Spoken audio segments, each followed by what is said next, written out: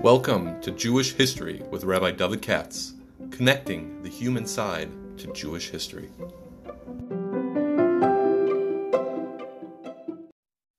You took my opening line. I was going to thank my wife. Okay.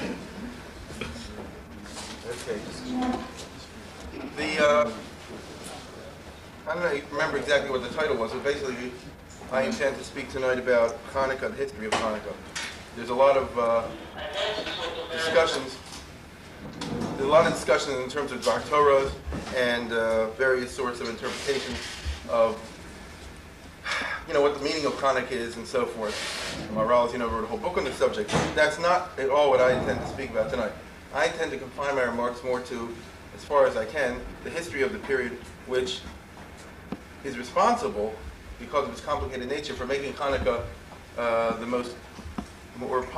least understood of the holidays in terms of what actually happened. The problem is not unique to Hanukkah. Actually, when you think about it, most of our holidays are not clearly defined in the original sources. For example, Rosh Hashanah is not referred to in the Chumash as the beginning of the year, is it? It's the first day of the 7th month. It doesn't say anything about Rosh Hashanah or Yom Hadin even. We're not told about Yom Kippur is Yom Kippur. Why is it a day of atonement?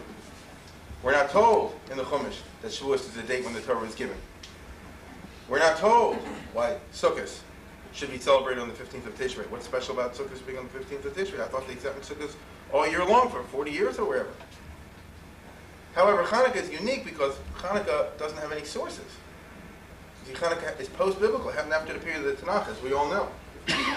So, at least for all the other holidays, the ones that are Doraisa, meaning that they're in the Chumash, we have Psukim, in which the Chazal are able to darshan and explicate and elucidate the various meanings, the layers of the holiday, the halachos. And even the other post-Chumash holiday, which is Purim, we have a Megillah Esther, which is part of the Tanakh. And again, there's a whole Masechta, as you know, devoted to tearing apart and analyzing in the minutest detail the various Pesukim in the book of Esther in order to explain for us as much as possible what Purim is all about. But when we come to Hanukkah, we do not have any of this. Hanukkah is really post-biblical. It is after the entire period of the Tanakh. And furthermore, I always start off by pointing out that Hanukkah, we have no information about in rabbinic literature. All the stories that you and I have heard of since we were children, such as the story of Matisyahu killing the guy at the altar and saying Mila Shem Elai, or of Judah Maccabee, or various things that they did when they went to the Beis Hamikdash. All this is not found in what we call Chazal, in rabbinic literature. It's not in the Gemara, it's not in the Talmud Bavli, or Yerushalmi, or the Medrash, or any of the ancillary literature of the Tanaim and the Amoraim, or anything like that. All the stories that we know of Hanukkah, that we've heard since we were children, are from a species of literature which theoretically is prohibited for a Jew to read, and that's called the Apocrypha. Okay? In fact, they're all found in this book, first book of Maccabees, right? Which is not a Hebrew book. You look in the middle; it's Greek and English, meaning that it's a part of a body of works, a bunch of books that were written after the Tanakh, after the Bible, as we understand it, was codified and canonized in the time of the Anshe Knesset Agdolah. And when the Anshe Knesset Agdolah sealed the Tanakh, and they said that these 24 books are in, and anything else is out, the anything else is out that they were referring to was this, and other books of that type, meaning books written in the time of Bayis Sheni, which according to the Mishnah, at the end of Sanhedrin, is prohibited for any from Jew to read, and not only that, but it says Hakari Svarim Chitzonim Elo Chelek Olam Haba. Anyone who reads these books like this, right, has no portion in the world to come. See? That at least is the definition of the Talmud Yerushalmi on that Mishnah. Okay? You'll ask me then, well, after somebody have a book like this. Are we on tape? If you really are very interested in the halachic aspects of it, wait until the Art Scroll Sanhedrin, Caleb Shlishi comes out, Or I can assure you there's a long footnote, about 15 different paragraphs on the subject. But very briefly, the Ritva and the Meiri and all and it's in the following context, that the Gemara itself quotes from the Apocrypha, from the book of Ben Sira. Some of you may have heard of it, some of you may not have heard of it, but the Sefer Ben Sira was a Hebrew book, written at the time of Bayis Sheni, at the time of Shimon HaTzadik. It is more or less a from book, but there's nothing, at least that I can recall, being objectionable in it, and most of it. And the Gemara, sometimes Darshanists discuss it back and forth. They're not sure what to do with it. And the question, all the Rishonim says, well, how can the Gemara even bring up such a thing? I thought the person who reads such a thing is Ein Lo Chelik Olam Haba. Well, the Gemara doesn't answer that, but the Rishonim say, well, it must mean, obviously, that you can read it, you can't learn it. So you can't treat it as Torah. See? We don't read Gemara. We don't read, hopefully, Mishnayos. We're not even supposed to read our prayers. But we learn them. So you sit with a Charusa or something like that, and each word has significance. If someone treats any of the apocryphal literature in that way, then there's something wrong with it. Then he doesn't understand the sharp distinction we draw between what is the Tanakh, what is canonized for us, and what is outside, what is forbidden. But if a person just wants to read it for the information, then he may. That's the bottom line in the halacha. There's a Ritva about this, there's a Meiri about this, a whole bunch of Rishonim about this in different places. So there's nothing wrong necessarily with having the book. However, how did this even survive? The Frum Jews, the Chazal, the Ansei Knesset Gdola, the Sanhedrin, made a campaign against this, as is evident from the words of the Mishnah, to suppress this literature.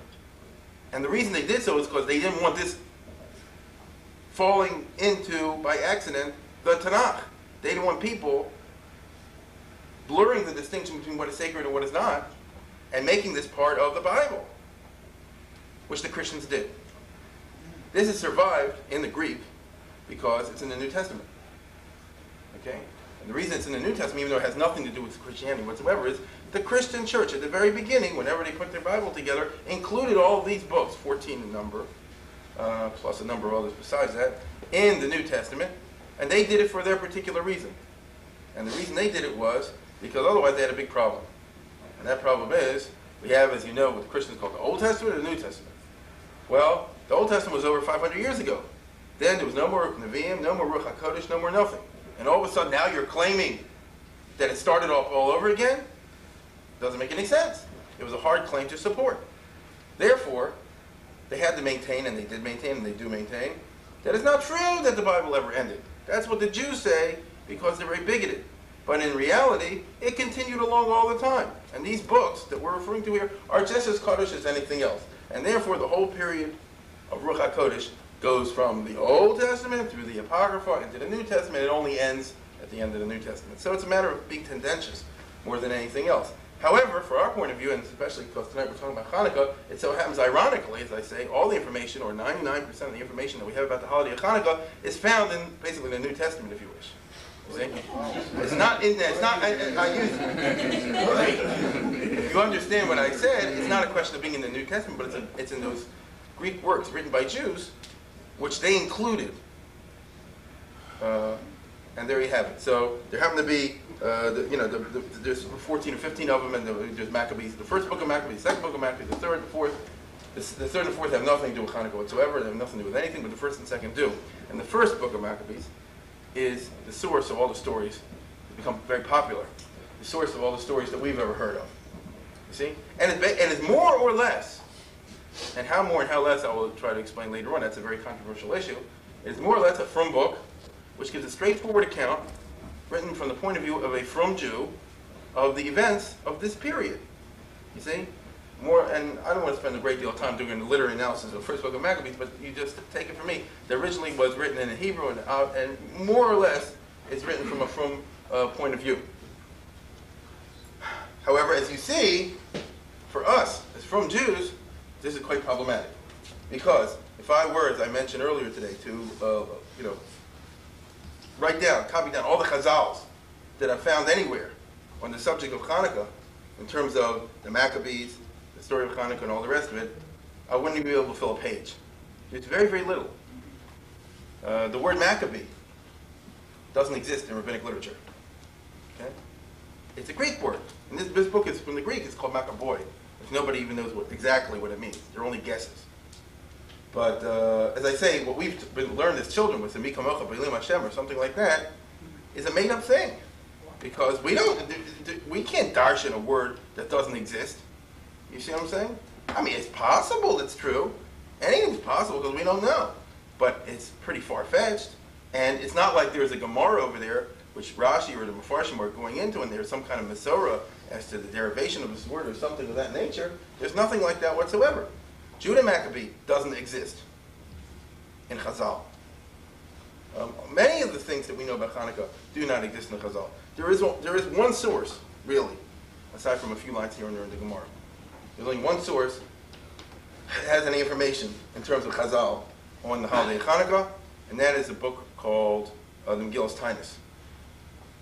Okay? Megillas Taanis is a short treatise, which is a list of days.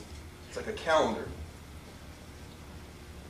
And it's really a bunch of days during the year, about 40 or 50 of them, when it's also Lemisbud Bahon, also Lishanis Bahon, as those who learn Gemara know. These are days in which were recorded famous events that happened to the Jewish people, post-biblical, in the time of Bayis Sheni, which were considered sufficiently important to treat them like half-holidays. They're not Asr B'Asiyas Malacha, you can go to work. It's more or less like a Lag BaOmer type situation. Or a Hanukkah situation. Hanukkah is one of the holidays mentioned in the Megillas Taanis. It is the only holiday that survives. The Gemara even says, black and white, in Taanis and Shabbos, Batla Megillas Taanis. All the other days in Megillas Taanis have lost their legal significance. It is no longer, for example, prohibited to fast on the 23rd of Iyar. It is no longer prohibited to fast on the 6th day of Sivan, of Elul. Right? 23rd of Iyar is when they finally tore down the great fortress in Jerusalem. It was a big day, and it's mentioned there, and it's a whole celebration. The 6th day of Elul is when Herod dropped dead, and that was a big, wonderful occasion because he was out to kill everybody. And there are many days like this, you see, but they all have no significance to us whatsoever, halachically speaking, with the exception of Hanukkah, which is the only day in the entire calendar of Megillas Taanis, which is more than one day, which I'll have to speak about later, because that's of extreme significance for the understanding of the origins originally of what Hanukkah is all about. The original Takanas Chazal, which is found, as I say once again, in the Megillas Taanis. If you look it up, I'll read it for you, I hope later on. If you look for under the entry of month of Kislev, on the 25th day of Kislev, then you'll find that it says over here, on the 25th of Kislev is the day of Hanukkah, 8 days you're not allowed to fast or have hesped, and then there's a certain description over there. This book, the Megillas Taanis, is the only book that was permitted by religious Jews, by the Chazal, to be published after the Tanakh and before the Mishnah. See, it is the sole piece of literature that was published. As you know, we have a tradition of Torah Shebiksav and Torah Shebal Peh, an oral law and a written law. The Torah Shebiksav had to be written down. The written law, many think incorrectly, was not allowed to be written down. That's not true. You could write it down, but you could not publish it. Okay? So no books were published after the canonization of the Bible. Okay? Now, a lot of people kept notes. Yoshua ben Nun kept notes, David HaMelech kept notes, people kept notes, and so forth. But there's all the differences we know, if any of us has ever taken a class, between the notes we have in our notebook and a published book. And no book was permitted to be published. The Rambam speaks about this at great length. For those who are interested in the introduction to the Mishnah Torah, it's very famous. And also in the introduction to the entire Mishnahs. That being the case, we see the significance of the fact that they made an exception in this case over many, many centuries to allow the Megillas Taanis to be written at all. The Gemara says that the reason they did it was Chavivin Aleim Yisurim. That the sufferings that the people had endured were very meaningful for them. The people who had lived through these horrible times and had seen these good occasions were determined that such a date should not be forgotten. For example, if you lived in the time of Hortus, it was worse than living under Stalin. And the day he died, many people said, we're going to live. Our children are not going to be wiped out. Our family's not going to be destroyed. This was unbelievably significant. And they determined, and the Chazal went along with it because they agree with them, this should be written down and never forgotten. Other facts of great historical importance to us, they couldn't care less about. Because the position of Chazal in general is they couldn't care less about history. That is unfortunate for those of us who were trying to find out what happened way back when. But the general tradition of Chachamenu, Zichrono Livracha, was that they're not interested one bit in history per se, and what happened as such. Any story that's written in the Tanakh is not written in the Tanakh because to inform us of the history of that period, but is strictly written there for Musar purposes. If we find any history of David HaMelech or the kings of Israel or anything like that, or the story of Purim, which may be a slight exception because, as you know, the story of Purim they never wanted to accept, and Esther sort of pushed it into the Tanakh against their will. But leaving aside the Megillah Esther, the other books that are there, even if they have any stories for us, are strictly there because in the opinion of Ezra and Nehemiah and whoever it was that canonized the Bible, they held that this is going to be a good Musar Haskell for generations. As the Gemara puts in the Megillah, Nevuah shetzricha l'daros nitnu l'hikasev. Nevuah she'ein tzricha l'daros lo nitnu l'hikasev. Any nevuah, any prophecy, or any information that had a permanent value in terms of its Musar to us today, now in the ages, was permitted to be written down and perpetuated. Anything else was cut, no matter how interesting. We would love to have the original book of Shmuel or Yoshua and have all the more information about them. I mean, we would love to have any sliver of evidence we would have of Avraham Avinu or anybody like this. It would be, we yearn for it today, we who are more historically conscious in the 20th century, let's say, the modern period. But we don't have it. That's it. Now, in that context, you see the problems of trying to grapple with Hanukkah. The only information we're going to have, as I told you, is going to be found in terms of Chazal and Megillas Tainis. There is a few other places here and there, but very, very little. It doesn't amount to anything. Okay? Russia is on Pesukim and so forth. I could sit here now and spend the next 3 minutes going through them, but it'll be no point. So that is what I want to start with. And that is to say that when we deal with the problem of Hanukkah, we have a problem of sources. The main source that we have is a non-Chazal source. It became famous in Jewish history, even to the time of the Rishonim, through the history of Josephus, who lived about 200 years after Hanukkah, more or less, the time of the Churban Beis HaMikdash. Many people have heard of Josephus, who was not a from Jew either. As a matter of fact, well, he was a traitor, but that's not the point. The point is that the history book he wrote is flawed, especially from our point of view, by the fact that even though he lived in the time of Chazal, but he didn't like them. He was a member of the Tzaddukim, more or less. I mean, that's an oversimplification, but this is not the time to go into it. Basically, Josephus was not a from Jew. On the other hand, he was not from Chazal. He liked history. He was interested in it. And he wrote a very famous fat volume of history, which basically is the only history book we have, unfortunately, of the Bayis Sheni period. He wrote it in Greek when he was living in Rome after the Beis HaMikdash was destroyed. He had joined the Roman army.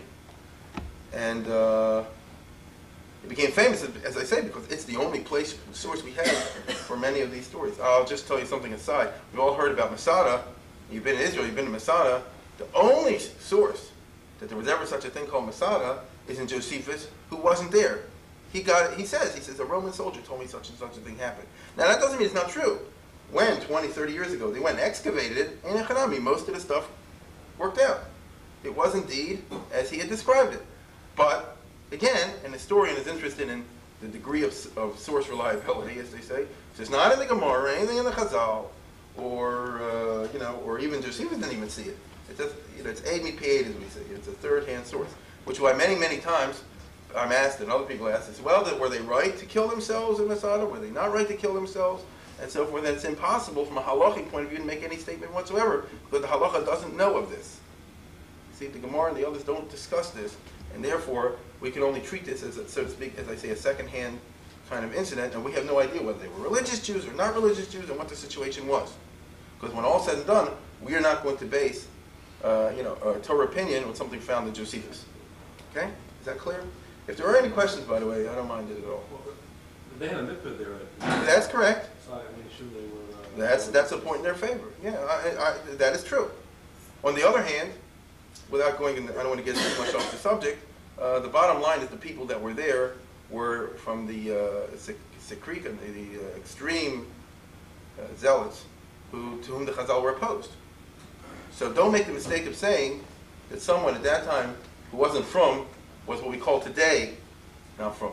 There were people at that time who would argue with the Chazal and not keep certain laws and might be very strict on the laws of purity. As a matter of fact, you've all heard of the Dead Sea Scrolls. Those people were a bunch of nuts.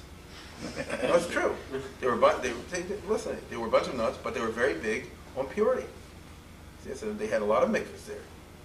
But they were crazy. They thought the world was about to come to an end, and they had their own laws and everything. See?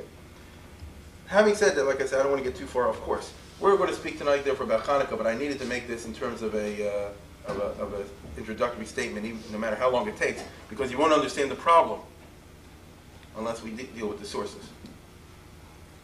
Now, to the story. Hanukkah itself is somewhat complicated. We all remember that the Jews had been under the Persian Empire after the destruction of the first temple by Nebuchadnezzar Babel. 70 years later, the Persians came in, and the Jews were for a period of 150, it's not clear exactly how many years, under the Persians. And when Alexander the Great came and destroyed the Persian Empire, and he succeeded to the rulership of the world. I mentioned before today that Alexander the Great, the famous story with him is that he conquered the world, or at least all the world outside of China and Far East, and was really a god. He called himself a god, and everybody acknowledged he was a god. And he had, think about this. The guy ran the whole world. See, he was absolute ruler. But when he came back from his last campaign, he threw a big party and drunk himself to death. And he had a 3-day drinking party. Okay? And that's right. He had a 3-day drinking party. He wanted more and more and more. His servants were afraid to tell him to stop, and therefore he drunk himself to death. Which is, I can never forbear to point this out, that this is for sure, at least in my opinion, the source for the famous Chazal in Pirkei Avos, which says, Ezo Gibra Kovish Es Yisro. Who is the hero? The person who can control himself. I'm talking about Hanukkah tonight, so I'm not talking about Pirkei Avos, but I'll just tell you this, that every mimer in Pirkei Avos, or in Chazal in general, but certainly in Pirkei Avos, was not said abstractly as an aphorism or a proverb, something cute or clever, epigram, but we're all based on concrete situations. And you'll have to take my word for that for the moment. But every single saying in Pirkei Avos is historically based. The first parak is easy to see that. I mean, that's obvious. Okay? The first parak is easy to see because they go down the zugos. And if you just know a little bit about the time in which they lived, you'll see it black and white. If you know a little bit of Gemara in a few cases. The other chapters of Pirkei Avos are not that easy to see, but I guarantee you that I can point it to your satisfaction. And here again, you have Ezo Gibra Kovish Es Yisro. The arch example of this is Alexander the Great. I mean, he could conquer the world, but he couldn't conquer his addiction. See, that's the greatest irony and most philosophically profound statement you can make about the man. You see? Well, after Alexander the Great died, he didn't think he was going to die at 33, so he left no will or anything like that. Or, according to an alternative version, he left a bunch of wills. But the bottom line was that he had a baby that was killed, and therefore his generals struggled over who should control this great empire that he had erected. It took a 20-year civil war with a lot of people getting killed until finally, at the end, 3 guys emerged on top, and they founded dynasties that ruled the world, which is called the Hellenistic world by world history, the Hellenistic era, because these 3 guys had been generals of Alexander the Great. He was Greek, Macedonian Greek, and he advanced the Greek culture all over the world. And for this 200, 300, 400 years, all of the Middle East and into Asia, into India and Pakistan, the Greek language and the Greek culture was dominant. It's amazing, for a short period of time, all the local cultures, which are so strong and rooted in the Middle East, were just like knocked out. And instead, the Greek culture, temples, language, coinage, culture, literature, dominated everywhere. What year was Alexander the Great? Alexander the Great died in 322 BC, something like that, and I think that's exactly 322, so figure it out. So 322, and then by the time the Romans come in, it's about 300 years later, more or less. Right? So, and the Romans, in a certain degree, also picked up a lot from Alexander the Great, but like I said, we won't go into that right now. The point I'm saying is, how did it impact upon the Jewish people? The Jews were mainly concentrated in Eretz Yisrael and in Bavel, but the Hellenistic culture impacted and profoundly upon the Jewish people. In fact, we've been permanently affected by it ad hayom hazeh. The very form, in fact, of the ultimate organization of the Mishnah and the Gemara and all this has a lot of Hellenistic influence to it, in terms of its types of organization. And the best example I always give in my class is that the Gadol Hador, after Shimon HaTzadik, was whom? As we know from Pirkei Avos, Antigonus Ish Socho. You look in Pirkei Avos, in the third thing in Pirkei Avos, he's the one who says, don't serve the master in order to get a reward. Nasa Kabal Pras, Tia Kavadim Shalom and Nasa Kabal Pras. That's very famous. Now, I repeat, what was the man's name? Antigonus of Socho. How do you get a great rabbi with a name like Antigonus? That is as Greek as you get. Yeah, really. Right? It's like I always say, if we didn't, instead of Ramosha Feinstein, you had Rabbi Walter Feinstein, Rabbi Harold Feinstein. You see, these are not names that we associate with great Rabbonim. And this obviously wasn't just his Gaisha name, this is used in the Mishnah. Yeah. It's not like, his name was Avram, and at work he called himself Antigonus. You see? This was his name. So what does this tell us? That even in the most elevated Torah circles, you see, there was a very profound degree of acculturation. Okay? So people didn't think that this is strange or whatever, however we want to explain it. Many of the, by the way, the names of the Chazal are non-Jewish names. Trifon is a very Greek name. And there's a whole bunch of them. All which speaks the fact that, there was a certain, we can't deny that the Jewish people were impacted very heavily by the Greek civilization. The Jews also, like everyone else, were knocked down, and they said, wow, this is unbelievable. This culture is so amazing. As I always point out, until the Greeks came in, fat was in. Ever since the Greeks, skinny is in. I mean, who made that up? Right? Why? It's all a matter of taste. But it became, from then till today, the standard of what's called good looking. You see, they brought it in. The entire Greek style of architecture and of what's considered a class, and of literature and literary forms and so many other things are all taken from the Greeks and have incorporated into Western civilization. A lot of the things we do are Greek. We don't realize it. Okay? Well, college, obviously, but even before in sports, it's the big deal because. Well, I'll go into that later if I may. The point is that this had a tremendous impact upon the Jewish people. It's good to remember once in a while, if we look down the entire period of Klal Yisrael, that we have had, as a people and as a religion, a couple of big challenges that knocked us out for a while. And then other challenges weren't big at all. The first of the great challenges was that of Avodah Zarah. The Torah was given against the context of Avodah Zarah. Avraham Avinu emerged in a world of paganism. The entire world was polytheistic. It's not a question of them worshiping idols. It's a question of believing in a multiplicity of powers. Because they said, listen, it makes sense. There's day and there's night. There's hot and there's cold. There's so many different things out there. It bespeaks different intelligences. For the Jews to come along and say, no, there's one intelligence behind the whole thing, and then to try to explain why is there good and evil and all the rest of it was a revolutionary idea. And a lot of the Jews, as we know, didn't feel so great about it. I mentioned before that the Chazal included certain books in the Tanakh and left other ones out. And they did so for a muster purpose. What is the message, the story behind the experience of Klal Yisrael in the time of the Nach? It is a sad one. It was Judaism versus paganism, and paganism won. Yeah. Right? We were in exile for 800 years or something like that. And it was supposed to be that the Jews were supposed to set up their society and at least not be affected by the Goyim. And it didn't work. The great majority of the Jewish people completely collapsed and were destroyed. It's the 10 lost tribes. Right? That's Rov Binyan of Klal Yisrael. What's it all about? Because in spite of the Nevi'im and in spite of all the others, and in spite of the Torah that was around, the majority of the Jewish people, for a variety of reasons, went for the Egel Azov. They went for the Baal and the Asherah. You see? And the result was that Hashem warned them over and over again, and when things reached the limit, they were destroyed by Ashur. And what happened to the rest of the Jewish people in Yehuda? The exact same thing. They would not listen, despite all the Nevi'im and even the good kings and all that stuff. We talked about this in the Kinos and Tisha B'Av.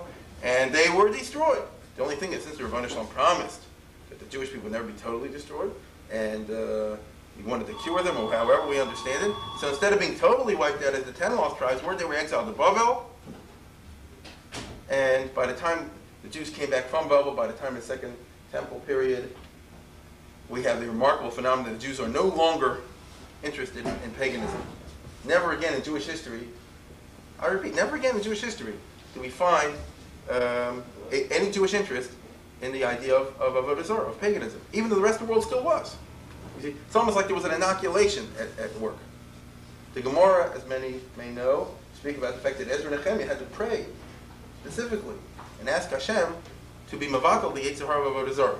However, we understand that fact. The historical fact is that in the Second Temple period and afterwards, there was no interest in Avodah Zarah. When we're going to speak later on about the Hellenistic Jews at the time of Hanukkah, let us remember that these people didn't really believe in the gods of Greece. It was strictly politics, strictly power involved. You see? The second great challenge the Jewish people faced was this point of the Hellenistic civilization, which was so powerful and pervasive everywhere. The Greeks presented a whole worldview and systems of philosophy, mainly of superstition, however. It's a big mistake to think that everybody was a Socrates or a Plato. Very, very few were. The primary Greek civilization was a certain crass Avodah Zarah, if you want to get down to it. Tricked out with fancy phrases and a little bit of Stoic philosophy thrown in, but ultimately it didn't stand scrutiny, as I may explain tonight, or I may not have time to explain tonight. But this is really the kind of, during its time, it was amazing. It's hard for us to understand today the attraction it's had because we're living in a different time. But believe me, it was very, very powerful. And the Jewish religion, again, almost buckled. We almost went down just like everyone else. Hanukkah has something to do with this. Just to jump ahead a little bit and give you an idea of what I'm talking about, in the Middle Ages, you see, there was no such great challenge to Judaism. The Jews lived in a Christian world and in a Muslim world, in tiny, helpless minorities. We do not find in the Middle Ages, for over 1,500 years, that the Jews were, felt, oh my goodness, how are we going to face the challenge of Christianity? How are we going to deal with Islam? The Jews felt like Christianity is crazy and Islam is contemptible. They didn't feel a challenge, per se. If the Jews were ever involved in debates, they were forced into it. They couldn't care less. So there's all the difference in the world, if you follow me, between the challenge to Judaism posed by Hellenism and the challenge to Judaism posed, for example, by Christianity. The Christian thing was a physical danger. The Hellenistic ones was a cultural, a danger of values. In the modern period, however, as we know for the last 200 years, most of the Jewish people stopped being religious because Jewish people, again, have almost been knocked out by the challenge of modernity and everything that involves. Right? We have today a whole different set of values. My goodness, we're in the 90s. We have every day new sets of values being thrown at us. But so we see 200 years ago, 99% of the Jews in the world were from. Today, I think it's the other way around. Something happened, and this is the challenge of modernity. I think that speaking today, at the end of the 20th century, we can say that those who have survived have survived. In other words, anyone who's decided by now to be from doesn't feel the values of current civilization to be a challenge to his mindset. But this was not true of our, parents, grandparents, relatives, and so forth that we see all around us. This is plain and simple. Isn't this not too dissimilar from the Hellenistic world? I mean, it was a... If you want to argue that, but my point is... It was all modern, it was all new Chinese. Yes, absolutely. At one time, Avodah Zarah was modern and new. See, I mean, that's the point of it. Now, to cut to the Hanukkah story. The Jews had been ruled by Alexander the Great. Then when Alexander died, they split the kingdom up in several different ways. The Jews originally ended up falling into the Egyptian empire. In other words, one of Alexander the Great's generals grabbed Egypt. And as I always put it, you have to understand, to be very blunt, to understand the situation in the Hellenistic world, you're dealing with mafias. You're not dealing with kings. Right? They were kings, they founded dynasties, they had armies, but they were strictly mafias. It's not a question of values. These people had no culture whatsoever. They ruled by total force. And basically they would kill anyone that disagreed with them. Their whole power lay in having a big mercenary army, which meant that all their power lay in having enough money to pay the army. Their number one priority in life, and the number one priority to preserve their life, was to have enough money to meet payroll. If they did not, they were killed, their wives were killed, their children were killed, their friends were killed, their animals were killed, their houses were burned down, everything. And therefore, you had the type of person that survives in such an environment and becomes a king is not a nice person. It's not a person with culture, not a person with any sensitivity. The reverse. So all the Ptolemaic kings, and all the Seleucid kings, and all the other kings you wanted to, and anybody who was a ruler whatsoever in these 300 to 400 years of the Greek civilization that we speak about with such grandeur and glory were nothing but a bunch of godfathers. And I use that term advisedly. I'm not exaggerating, I assure you.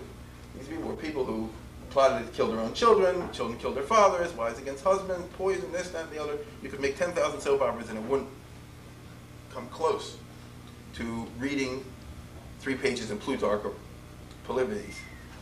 Right? That's the way it went. That's the world. I'm not that sure if it's so different today, so we shouldn't go, wow. But at least in certain countries, right? I mean, honestly speaking, in certain countries it's like that today. But these were the leading powers of the ancient world. And these are the people in whose hands the Jewish people fell. So the Jews were for 200 years controlled by the mafia called the Ptolemaic dynasty of India, for 100 years, of Egypt, I beg your pardon. And then, after 100 years, the other one got them, the Seleucid dynasty, which had its headquarters in Syria, which ruled a good part of the Middle East, and they took over Eretz Yisrael. It was one of the Seleucid kings, Antiochus IV, who is the villain of the Hanukkah story. However, that, as I will show you right now, is a little bit of a mistake. Not that this guy was a tzaddik, as I just pointed out to you, none of these people were nice people. Right? All these people were murderers. However, the fact of the matter is that in the Hellenistic world and in the Roman world, there was almost never any persecution of the Jewish religion. This is a very interesting fact, and it's an example of the, Etzba Elohim that we always talk about in terms of the survival of the Jewish people being a direct manifestation of divine providence. Frederick the Great, there's that famous story where someone was talking with him, and he didn't believe in God, he was an atheist. And he said, well, how do you explain this? And how do you explain that? And he had an answer for everything. And he said, well, how do you explain the survival of the Jews? He said, well, you got me there. I'll think of one, but I don't have an answer for that now. Because it defies so much the logic. Yeah. In the Hellenistic world, as I say, you're dealing with a bunch of absolute murderers, all of whom protected the Jewish religion. They're Jewish subjects. Okay?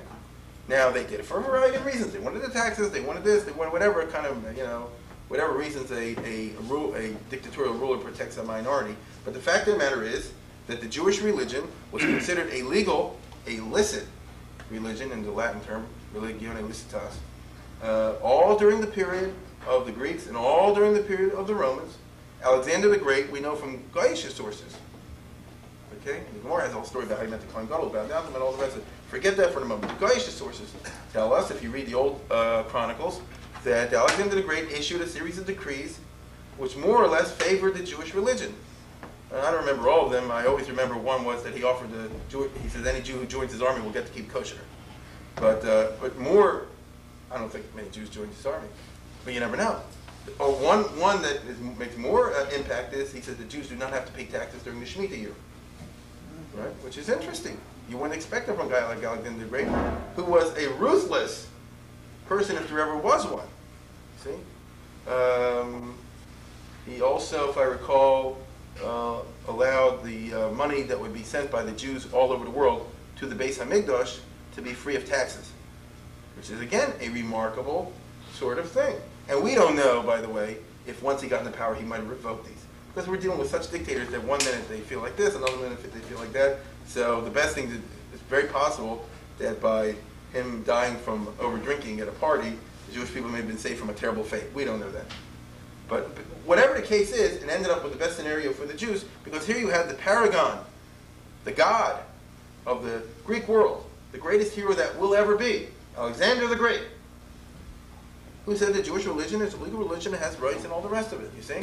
So nobody could come later on among the Greek anti-Semites, and there were plenty of Greek anti-Semites, and very vicious ones, and the earliest species of anti-Semitic literature dates from the Greek world.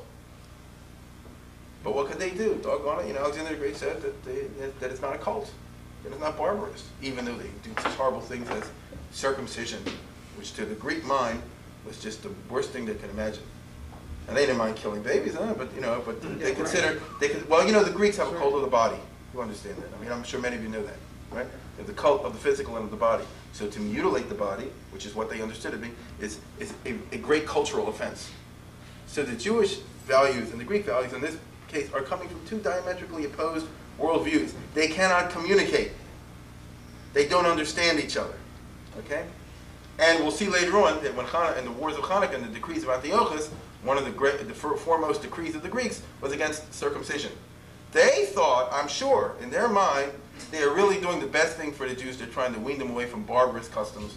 The way today we would look at like the British banned wives from burning themselves when the husband dies in India, according to the Hindu custom. And I'm sure from Hindus think that that's crazy.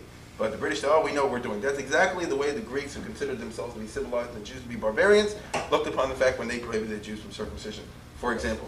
But if a baby was born disabled, to throw him out. That is true. Well, some countries, yes, some no. That was Plato did that. Yeah, some did, some did. Therefore, as you see, the fact is that religious persecution of Judaism was foreign to the Greek world. As a matter of fact, the primary form of Greek worship, religion, I mentioned this earlier, was sports. You didn't go to church on Sunday and then afterwards go to a ball game. The ball game was church on Sunday.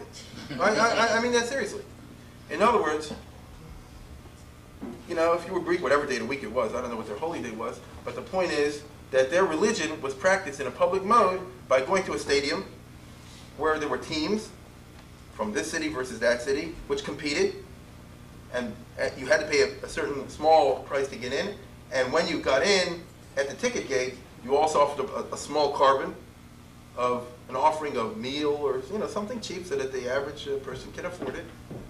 And then when you got there, before the game, they had the anthem of the city, first this city and then that city, and then there were a couple other songs there. Then they would have the game, and the winning side, everybody felt great, and the losing side, everybody felt bad. And this, of course, this has survived, as you know, down until today. We've only secularized what is a Greek religious custom. Instead of singing a religious song, we sing the national anthem. But ultimately, it doesn't make any sense. Why do I care whether these bunch of guys win over those? You see, so I'm from Baltimore. That doesn't mean any good if they win. But we think this way. This shows you how much ancient Hellenistic ideas have penetrated even into the modern consciousness.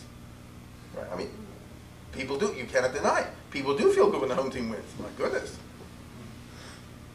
But it's originally a Greek idea where you say like this. He said, well, if this is my team from my city, and it's representing, so to speak, my god or goddess, then we're having a symbolic fight, struggle between two gods, and this one wins.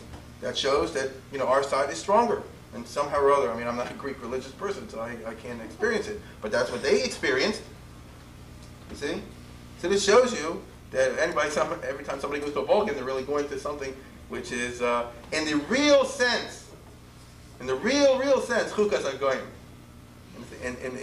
Now I'm not saying you can't go to a ball game, but we're speaking here from a historical and a puristic point of view, and it is. It is more chukas hagoyim than Thanksgiving. Right?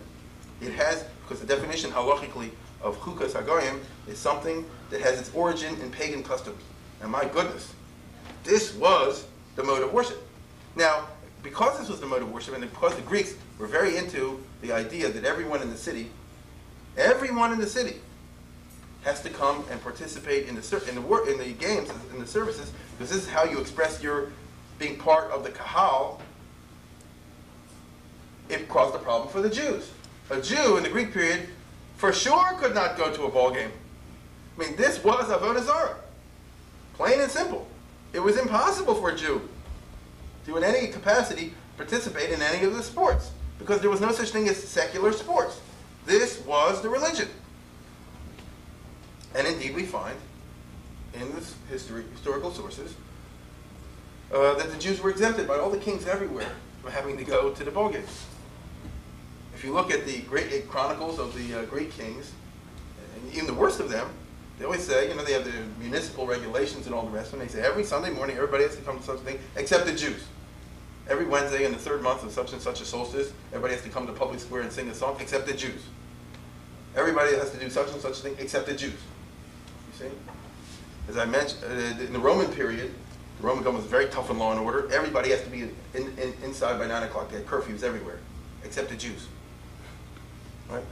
You cannot have public gatherings on weekends of more than 20 people, except the Jews. Now you can understand why this whole thing, after a couple of decades and generations, promoted a profound anti-Semitism which spread throughout the entire civilized world. You see? The rulers were thinking in terms of bottom line. The Jews are a crazy, nutty group and all that, but listen, they're law-abiding. If 20 or 30 or 40 of them get together, there's no drunk. Augustus Caesar says, I'm making an exception for the Jews. because when they get together for their public assemblies, and he says that even for their common suppers, when wine is consumed, he's of course referring to the Seder and Pesach, and things of that nature. But he says this in the decree. Okay? He says that even when the Jews get together in place where wine is consumed, there is no drunkenness and no disorderly conduct. Well, we can all feel a little bit proud of it, but imagine if I'm addressing a Goyish audience, as they did, and they say, you know something? They say, we're a bunch of drunkards. But the Jews, they're special. What do you think of that? You see? And as a result, the Hellenistic world is the origin of what we call anti-Semitism, of hatred of Jews as Jews. It's not a matter of a different religion or this and that and the other, just doing with the Jews. However, for our point of view, the question then becomes, so what? My Hanukkah? Because what happened over here to King Antiochus? All of a sudden decided to persecute the Jewish religion, which is so out of step with the normative Hellenistic practice. Antiochus was a bad king, he was a Rosh Marusha, he was a nut, he was this and the other. Say what you want. But the normal policies he adhered to. And as a matter of fact, as far as we know, he didn't persecute the Jewish communities outside of Eretz Yisrael that were under his empire. There were Jewish communities in Antioch, which was the capital of the Seleucid Empire in northern Syria. He ruled during his time Bavel, which, as we know, had a huge Jewish community, maybe larger than the Jewish community of Eretz Yisrael. He ruled many of the 127 provinces of Achashverosh and Esther, actually, when you think about it. And as far as we know, there was no persecution of the Jews per se. So, my Hanukkah, what exactly happened in Hanukkah? Now, if you look at, as I say, for better words, our best source, you see something very interesting. If you look in the book of the Maccabees, when they describe the story of Hanukkah, according to them, it was a Jew-on-Jew problem.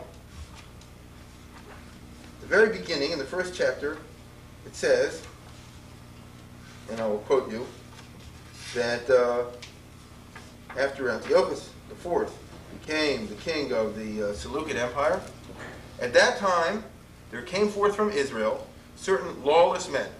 Now, law in Greek is nomos, that's the Greek word for the Torah. So there were two Torahless men who persuaded many other Jews. And they said, quote, let us go and make a treaty with the heathen around us. Because ever since we separated from them, many evils have come upon us, unquote. The plan seemed good in their eyes, and some of the people went eagerly to the king, who gave them permission to perform the rituals of the heathen. So they built a gymnasium in Jerusalem in accordance with the customs of the heathen. They also subjected themselves to uncircumcision, and they stood aloof from the sacred law, they stood aloof from the Torah. Thus, they joined the heathen and sold themselves to do evil. This is early on. So we see over here the rise among the Jewish people of another mafia. Right? And I use that word advisedly and fully cognizant of what I'm saying. What happened over here was, and we have to go back a little bit, that when the Jews, after Alexander the Great, ended up being ruled by the Egyptian Empire, the Greeks of Egypt, and then the Greeks of this place and that place, the old system of government among the Jewish people broke down. The traditional system of government among the Jewish people under the Persians, and before, at least under the Persians, was a government fire department. They saw to the streets. They saw to all the different aspects of municipal life. It was government by the rabbis. That's the easiest way to put it. And it worked, because if we remember who we're talking about in this period, we're talking about people who, most of the time, were Gedolei Olam, or something, or people who, more importantly, wanted to be Gedolei Olam. We're talking about a mindset of the rabbinical world, which, as I always like to point out to my class, believes that if you steal a Shama Pruta, you're going straight to Gehenna, you'll never get out. Unless you, whatever. That contrast, when you put a frum person of this nature in charge of public funds, and according to Jewish law, you can never put one person in charge of public funds. It has to be a committee. Correct? That's a halacha. So, and a halacha dating back to this period. What we're dealing with is a situation of a high degree of probity, rare, if ever, scandals, and certainly, even if we would say there were, but we're talking about tiny little things compared to the government by Greek tax collectors, Hellenistic rulers, and mafia dons. The Sanhedrin, during the period that they were ruling, despite who the ruler was, obviously always bent over backward to try as much as possible to lighten the burden upon the Jewish people. Because the Sanhedrin, the Chachamim, were always recruited from the ranks of the Jewish people. As we know, it's famous that they were rich and they were poor and they were this type and that type. All elements of Jewish society were represented in the Chazal, because the Torah itself is a certain democracy of talent, if you wish. And we know that even later on in the period of the Gemara, the Mishnah, I should say rather, which is after this, side by side you would find millionaires sitting with poor paupers. This is the basis, in fact, for the Rambam's famous ruling and declaration that it's prohibited for a rabbi to get a salary. Because he said, what do you think? Hillel was a jerk? Don't you think that Hillel, who was dirt poor, starving, right? His family was starving. And he had to sell what a very, very hard way of making a living. He said, don't you think if he would have opened his palm one time, they wouldn't have piled it high with diamonds? When you consider his popularity? But he wouldn't do it. And he says, none of them would do it. And he goes on and on and on about this. And to prove that anyone who takes the money is wrong. Of course, there were those who disagree with the Rambam when they say it's easy for you to talk, you're an MD, you have a good practice. But that's exactly what they said. But be that as it may, the point I'm trying to bring out is that this was the traditional government of the Jewish people. For a variety of reasons, which time does not permit me to go into, during this period that broke down, he had government by these Greek kings of whatever dynasty. The bottom line is the bottom line. As I say, they had to make payroll. These other Jews came forward, unscrupulous people, and they said, if you put me in charge instead of these old rabbis, I will see to that you get 50%, 100% more tax money, you'll get it earlier, and so on and so forth. Just don't ask any questions. The kings, who had no time for the fine art of government, they needed the cash, and they need it now, so they said, fine, and that is how, just as in every other place in the Hellenistic world, among the Jews as well, in the middle of Judea, there arose their own mafia, which flourished by virtue of their connections with the ruling Greek dynasty. Okay? First one was a guy named Yosef ben Tuvia in the time of the Ptolemies. As I say, it's not important, but it actually developed several mafias. And as you know, just because we're the good guys and they're the bad guys doesn't mean that they're all together. The various mafias fought with each other. You had clashes in the streets of Yerushalayim and others. And in such an environment, the Sanhedrin's power functionally became nil, because if somebody can commit a murder and get away with it, the Sanhedrin can't do anything about it because he's got protexia in terms of his connection with the ruling powers, and what is the function of the Sanhedrin? So if you can get away with murder, you can get away with anything. And this, unfortunately, is what happened. These people are the ones I just read to you who went to King Antiochus somewhere along the line and asked him and solicited for him permission to be enrolled as Greek citizens, to basically convert, and to try to be given complete control over the affairs of Judea. The king didn't think it up himself, and as I told you, it would be very remarkable had he done so, because this was not on the Hellenistic agenda. They did not think in terms of trying to destroy the Jewish religion.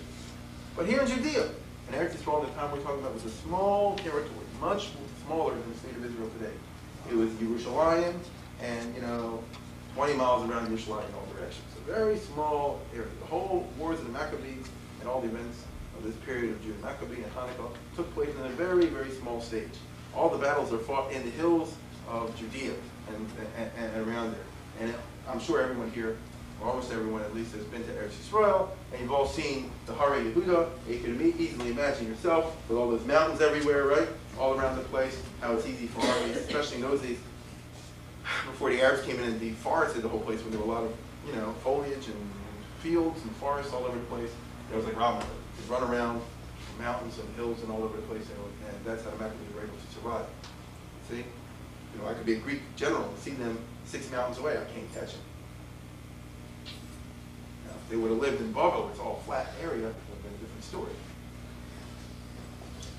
So it's not surprising, as I say, to see that, unfortunately, that this mafia arose, flourished because of its connections with the government, and eventually became so arrogant, as mafias always do, that they want to have total power, total control over everything. And it is in that context that we have the famous story of Hanukkah, because they went from here to gain permission from the king, not only to themselves be considered Greeks or Hellenists, not only for themselves to build gymnasiums, but to force the others to do so. And when that happened, things reached a head. Before that happened, however, two very important incidents. First of all, King Antiochus, in the course of his reign, got himself involved in a war with Egypt, as they always did. He invaded Egypt, conquered the country, and then was forced out by Rome. On his way back, he faced the problem of meeting payroll, because he had this large army and the campaign didn't work. And he had to meet payroll. So what do? So the nearest city that had any money was Jerusalem. He ruled the city of Jerusalem. This was part of his kingdom.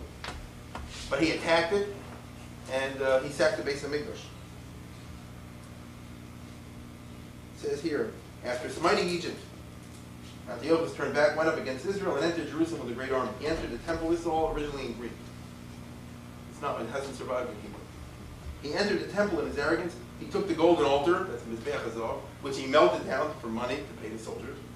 He took the lamp for the light, that's the menorah that we are all familiar with from Hanukkah. That was melted down to pay the soldiers. And all the menorah's equipment, because they're little golden shovels and brushes and things like that. But he doesn't look at them as brushes, he looks at it all. He took gold. He took the table of the showbread, which is the shofar, the cups, the bowls, the golden censers, the curtain, the crowns, the gold adornment in front of the sanctuary.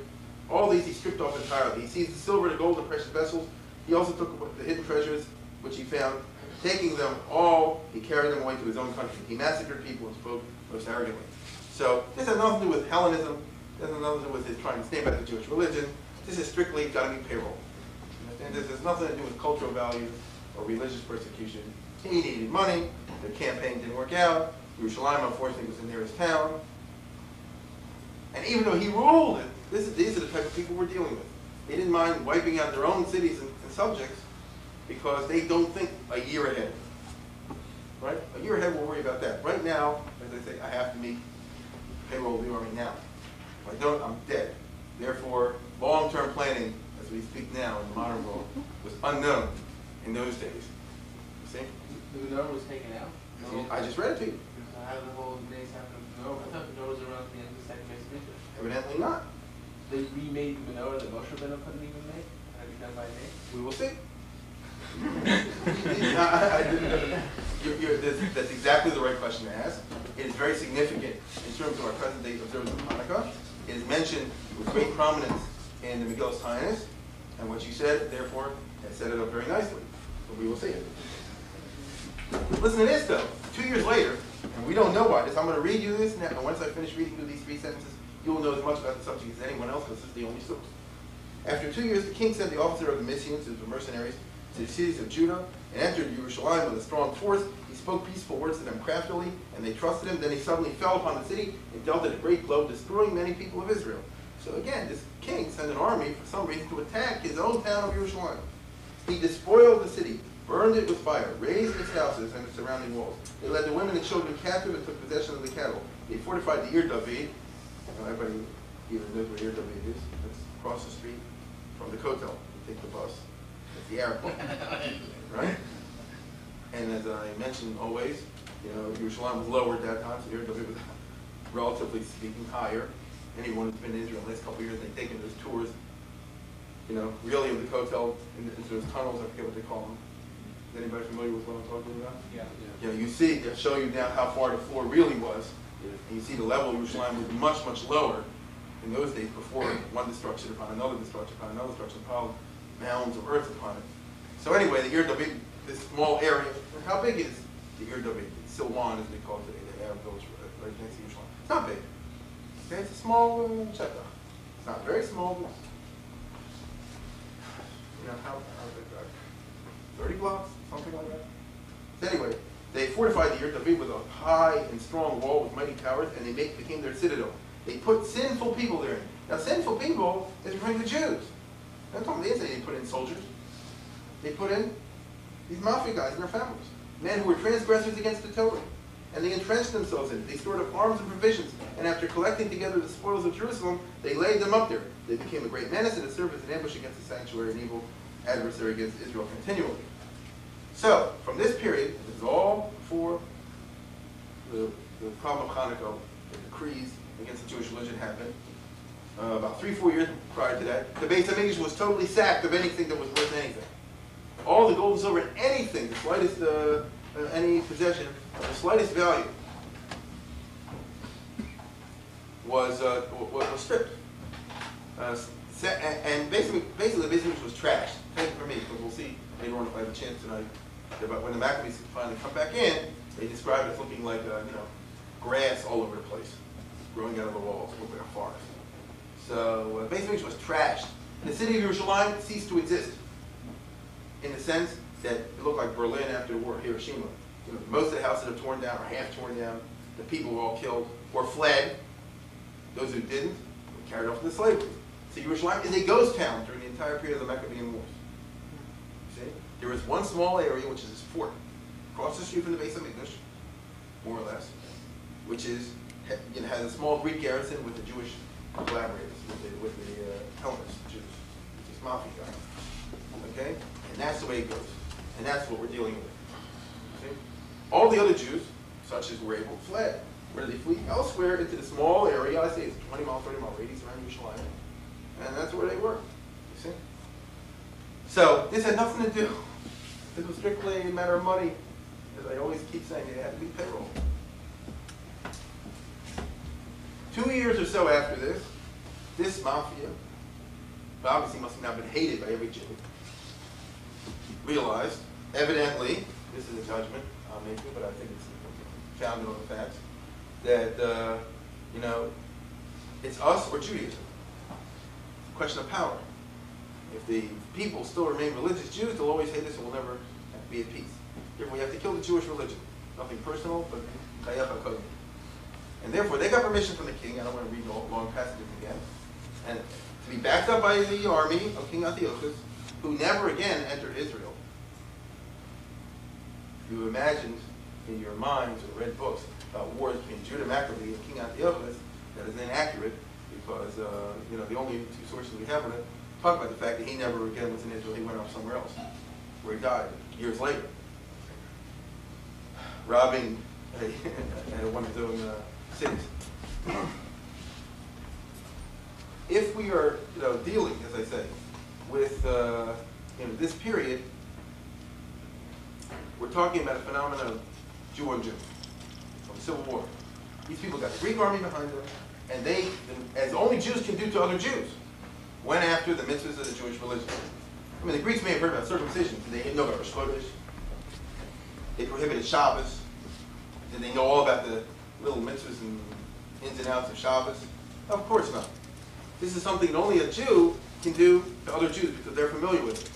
And therefore we have this terrible, phenomenon of what we call the Shas HaShemat, this great wave of religious persecution which hits Israel, instigated by Jews. Okay? Actually, I will read you a paragraph, but why not? You'll hear it from the original source anyway, and you'll get an idea what's going on. It says, then the king ordered all his kingdom to become one people. Everyone should forsake their own laws. Even many from Israel consented to his worship, meaning to worship the king, and to sacrifice to idols, and profane the Sabbath. The king also sent letters by messengers to Jerusalem and cities of Judah, commanding them to follow customs foreign to their land, to withhold burnt offerings and sacrifices, that's karbonos, to profane Shabbos, the Sabbaths and festivals, to pollute, to be metame, the sanctuary, the Beis Hamikdash, and the holy ones.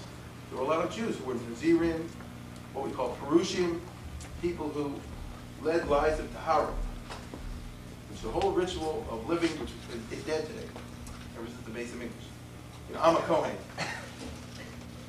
I could not be in this room if this was, thousands of years ago, unless I'd ever been sure that there wasn't a dead body here or anything, had ever been here, if it had certain things that had to be done.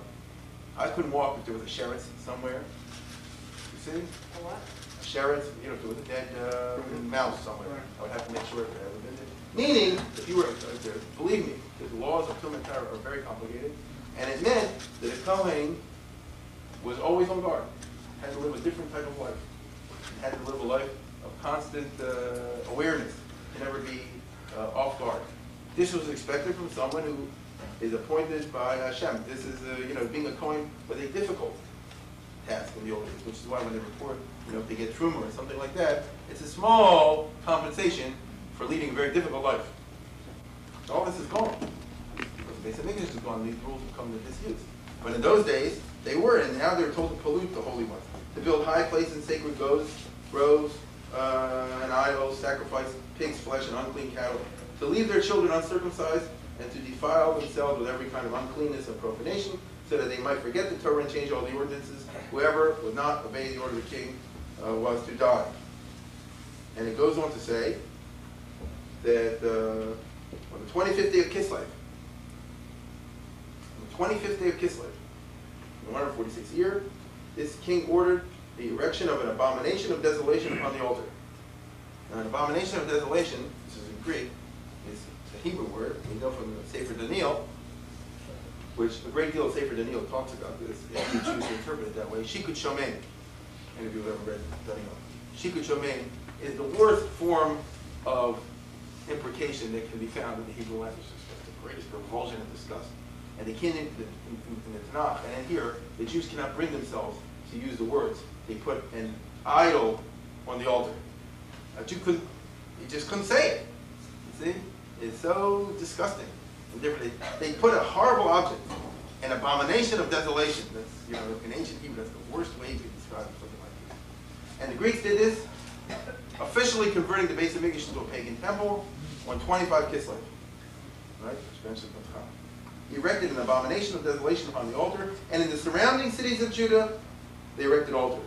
They burned incense at the doors of the house and streets. In other words, they went around to every Jewish house to burn incense in the house, and that turns it into a base of a bazaar from the Jewish point of view. So, you understand, if you're Jewish, this wrecks your house, which is on purpose, that you want to do that in order that the Jews would feel that they have no choice but to go along. The books of the Torah, the Torah scrolls, the Sefer Torah, which they found, they tore into pieces and burned.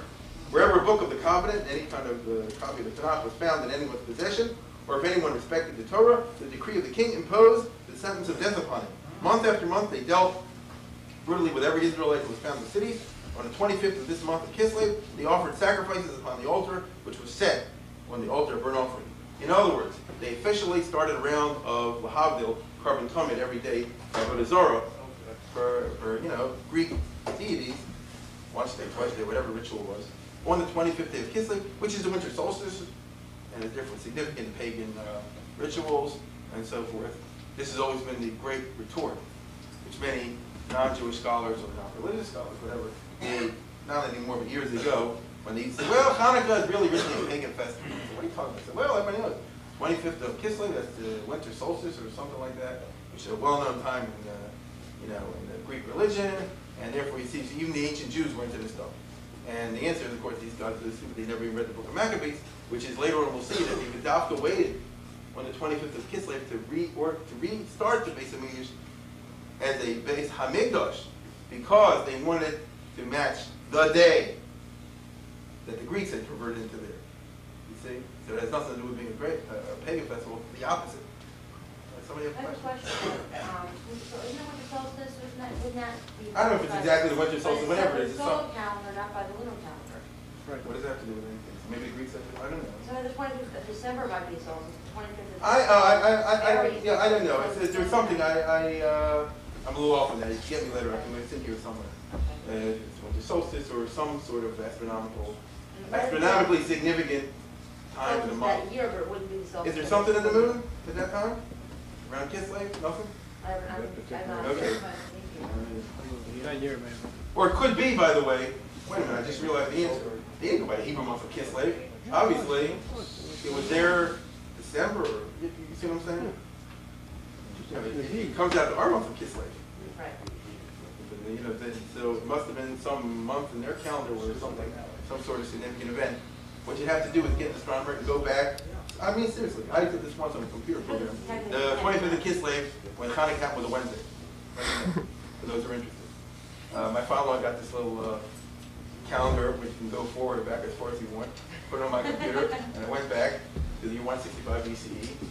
And you look up 25th of Kislev, and you see it's a Wednesday night. Now, anyway. You match it up with the solar days? You try. But look at this. In accordance with the decree, they put to death the women who had circumcised their children, hanging the newborn babies around their necks, and they also put to death their families, as well as those who had circumcised them. Nevertheless, many in Israel were firmly resolved in their hearts not to eat unclean food, and they preferred to die, and so forth and so on.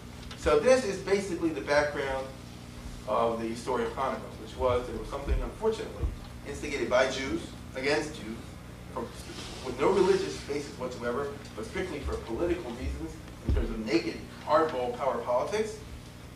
And we bore the brunt of this. We were dealing with people with no conscience. We were dealing with, as I say, mafia types. We're in it strictly for power. And all this makes us realize the horrible sort of people under whose rule the Jews were now suffering, with the full backing of the army of King Antiochus and his forces, who was really basically thinking in terms of getting more money. It's an amazing example of indirection. Now, at this point, the story we're told over here, which is slightly varying, very slightly varying to a version that was found in a rare Medrash, but we'll go basically with this story, is, of course, that, once they took over the city of Yerushalayim, then it was a question of spreading it out to the rest of the small area called Judea, and they came from one town to another and imposed these rules upon the Jews there until they came to the town of Modi'in, where I'm sure all of us know that Matisyahu was there, and he killed the guy that was going to do this, and when he killed the person that was going to offer up the carbon, that meant that the fat is in the fire, and that it's going to be a war. And when he killed the Jew who was going to sacrifice to the pagan altar, and he killed the Greeks who were with him, the Greek soldiers that were with him, he had to flee. He had to flee to the hills. As I told you, if we realized the terrain at that time, one could flee to the hills.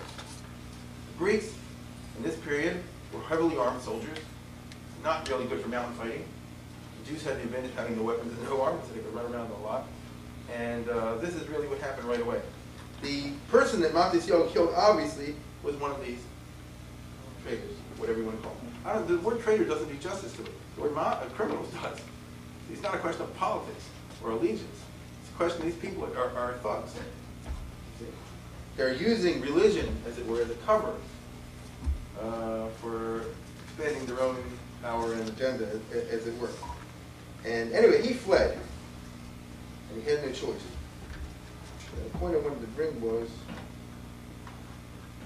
well, anyway, what happens over the following year was very interesting. There is, in West Point, the American Military Academy, a series of 22 or 23 statues of great commanders in world history. Napoleon, Alexander the Great, Julius Caesar, Frederick the Great, whatever. And one of them is Judas Maccabeus. The only Jew among them, Judas Maccabeus. Now you'll tell me, so how do they know about Judas Maccabeus? Well, yeah, I told you it's in the New Testament. And, they know this better than most Jews. Right? I read their Bible most of the time. Jews is, unfortunately, I teach this, so take it from me, most Jews don't know the Bible. It's a sad state of affairs. Now, the reason that Judas Maccabeus is called, and they got it from the Greeks, so they're right, we can't say it's Yehuda Maccabeus, we have no idea what it's like. The reason he's put there as a great military commander is because he's considered the founder of guerrilla warfare, which is very interesting, especially for those of us who remember the Vietnam War. Because what they do right now is protect what has been fought in all guerrilla wars ever since. And that is that what Matisyahu and the others proceed to do is, in the mountains, a very small number, they said, well, we're going to kill the bad Jews. They're going to attack the Greek army. There's no point that they're not going to win. You see. What they do is they wait till nighttime, and then they would go into villages, and if there was anybody who was a member of the Hellenists or something like that, Jews, they would kill him. If they would find the baby who was uncircumcised, they would circumcise him. Now why would they? If there was an altar set up in the area, they would tear it down. This is a political move as much as anything else. You see the point of circumcising every uncircumcised baby? You're forcing that family to make a choice. You see? If they have an uncircumcised baby in the family, they say, uh-oh, this is how we're going to get killed, we might as well join them. You see? And this is what happened. It's hardball. It's very brutal. Well, they're living in a brutal time. And we're also told, very interestingly here, and this is one area where the book of Maccabees jives very strongly with the Gemara, about Azara, that there was this incident where a bunch of Jews who were religious ran away, hid in a cave, the Greeks found them, were going to attack them on Shabbos. They said, come out. They wouldn't come out. The Greeks came in and killed them. They wouldn't fight back on Shabbos. They asked me, why wouldn't they fight back on Shabbos? Well, halachically, this is perfectly sound reasoning. Because many are aware that in Jewish law, there's what we call the big three. Gila Rai, Shvichas Dam Avodah Zarah. Yehar Bal Yavar. That if someone comes and puts a gun to your head and says, eat this treif sandwich or I'll shoot you, eat the sandwich. Yavar Bal Yehar. If someone puts a gun to your head and says, do such and such a sin or I will kill you, you do the sin. Because your life is more important than that particular mitzvah. However, there's the big three. Gila Rai, Shvichas Dam Avodah Zarah. Which your life is not more important. If someone puts a gun to your head and says, shoot that guy or I'll kill you, you have to allow yourself to be killed. If you're not more precious than him. If someone tells you to do an act of pagan worship, or I'll kill you, you have to let yourself be killed. And if someone tells you to commit an act of immorality, however that's defined, one has to allow himself to be killed rather than do that. This is very famous, well familiar. Those who know the halacha well will know that that rule of what we call the big three applies in normal times. B'shas hashmad, when there is a missionary campaign against the Jewish religion, when there's a wave of religious persecution against Judaism per se, all of the Tariq mitzvahs become the big three. In the time of a shmad, if there is an effort to destroy the Jewish religion or attack it, if someone puts a gun to your head and says, eat this sandwich, you must die. Because that becomes the front line. Every mitzvah, when Judaism is under attack, is as important as any other mitzvah. I always call this the red shoelace rule because the Gemara says you can't even change the color of shoelaces. If the Goyim are wearing red ones and the Jews are wearing black ones, you can't even, and a guy puts a gun to your head and he says, change it to red, to Arkansas and Masani, to change the color of your shoelaces, you should die because that is a significant act in the context of that kind of campaign. Therefore, the story of what these people did in the cave is very understandable. It's, well, it's Shabbos, to be attacked, fight back would be Machal Shabbos. It's a Shas Hashmad. You're not allowed to do anything. You're not allowed to violate the slightest mitzvah in a time of Shema. So even if it means that we will all be killed, that is what Torah requires. Okay? And they said we are dying against all justice, and God should be our witness. What happens up here?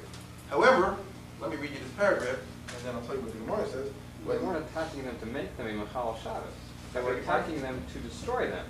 No, that's not true. They said come on out and convert whatever, and everything will be fine. It was a strictly religious thing. I can read it to you if you want. They said to them, "This is enough. Come out and obey the command of the king, and you will live." But they answered, "We will not come forth, nor will we obey the command of the king to profane the Sabbath day." Okay. And they died. Now it says, when Matisyahu and his friends heard this, they mourned greatly over these people, and they all said to one another, quote, "If all of us do as our brothers have done and do not fight against the heathen for our lives and our laws, they will soon destroy us off the face of the earth." Then they made the following decision, quote, "If any man attacks us in battle on the Sabbath day, let us oppose him, lest that we may not die as our brothers did in the hiding places." This is known in the Gemara, in Avodah Zarah, as one of the two famous takonos of the Bez and Shel Hashmonai, which is you can fight back on Shabbos. And the idea behind it is obvious if you choose to follow this line of thought, and that is, if you're attacking me, Stam, because you want to change your religion, is one thing. But if I'm Mechal Shabbos by killing the guy that's trying to get me to be Mechal Shabbos, that's not called being Mechal Shabbos. I'm preventing the person from making me be Mechal Shabbos. In other words, I am breaking the Shabbos in order to protect Shabbos. That's a tricky line of reasoning, and it's not something that every individual does on his own. But as a Bezdin, they said that this is the policy that should be followed, and this, of course, is the halacha down till today. This is why, halachically speaking, quote unquote, in the state of Israel, remember the Yom Kippur War and all that kind of thing. There was no question about fighting back on Shabbos or Yom Tov or whatever it is. You follow what I'm saying? The whole point is, what, am I supposed to be stupid and let this guy go and shoot me? That's crazy. I'd rather kill him because he's trying to get me to be Mechal Shabbos. That's one of the two famous takonos of the Bez and Shel Hashmonai. The other one, interestingly enough, I'll tell you right now, is the other famous takona that they did was to prohibit yichud with a non-Jewish woman. Okay. Strictly speaking, the Jewish law, Midaraisa, prohibits yichud, a man being alone with a woman, with what we call an erva. you know, someone whom he's proven. For example, a married lady with someone other than her husband, or a person with a relative who would be considered ancestor who's not a very close relative or something like that. You know, various rules and regulations. Didn't apply to Goyim. They're not considered, you know, they're not. It's not an incestual or whatever relationship. So, but in the time of Bezdin Shashmanon, the Gemara Nevuah tells us that they prohibited yichudim with non-Jewish women, which means in the context of these wars there must have been problems, you know, that mandated that. But be that as it may, early on you see this kind of problems arising, and this is the sort of issue that they had to grapple with. Matisyahu, according to the story, died about a year after this whole thing started, and on his deathbed he made a famous speech, which you can never trust in these books when people make deathbed speeches, because that's very, very much in the style of Greek literature.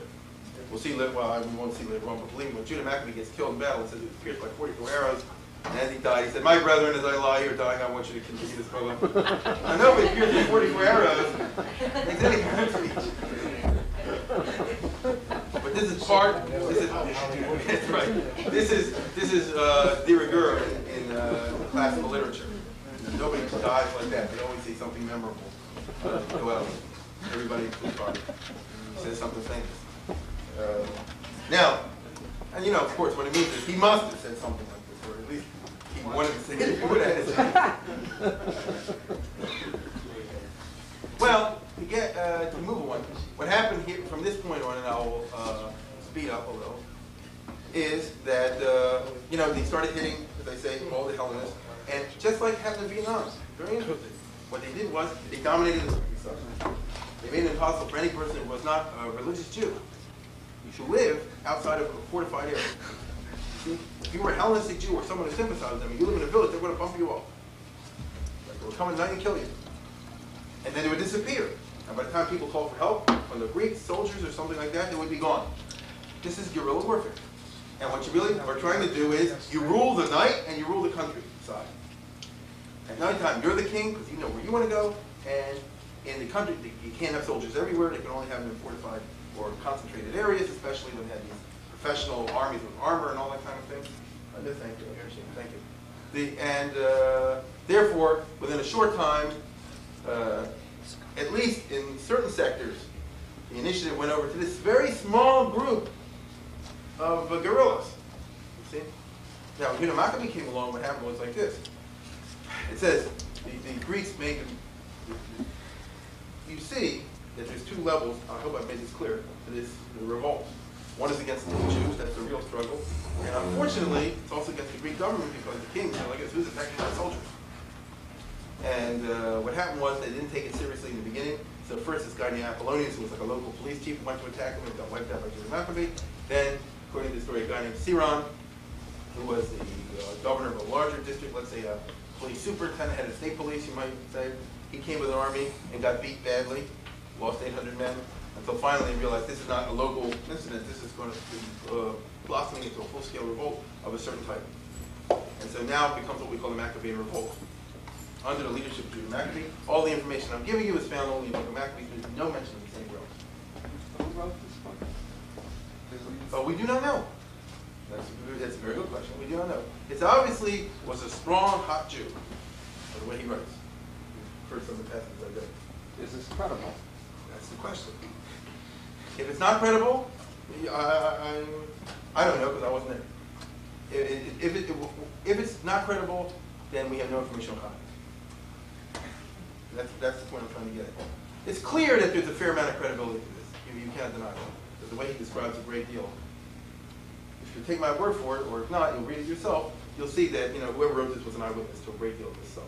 He says, in the Greek army, half them lined on this side, and when they appeared, you could see the shine of their armor on the dawn sun, and things of this nature. You see that these are eyewitness accounts. Having said that, does that mean that I know if every bit of this is true? No. That's the problem I started with tonight. Okay? Now, until finally, as I say, the thing blew up into what was regarded as a full-scale revolt. King Antiochus realized he had a problem on his hands. As I told you, he realized he was going to have to increase the size of the army and send it down to suppress this revolt, which meant he needed more money, which meant it was harder than ever to meet payroll, which meant that he divided his army into two parts, he said. He went off to the east to try to squeeze money out of the provinces there, to pay for the whole thing. He never came back from there. He stayed there for a year or two, 3 years, something like that, and he died there of some kind of disease, of a sickness.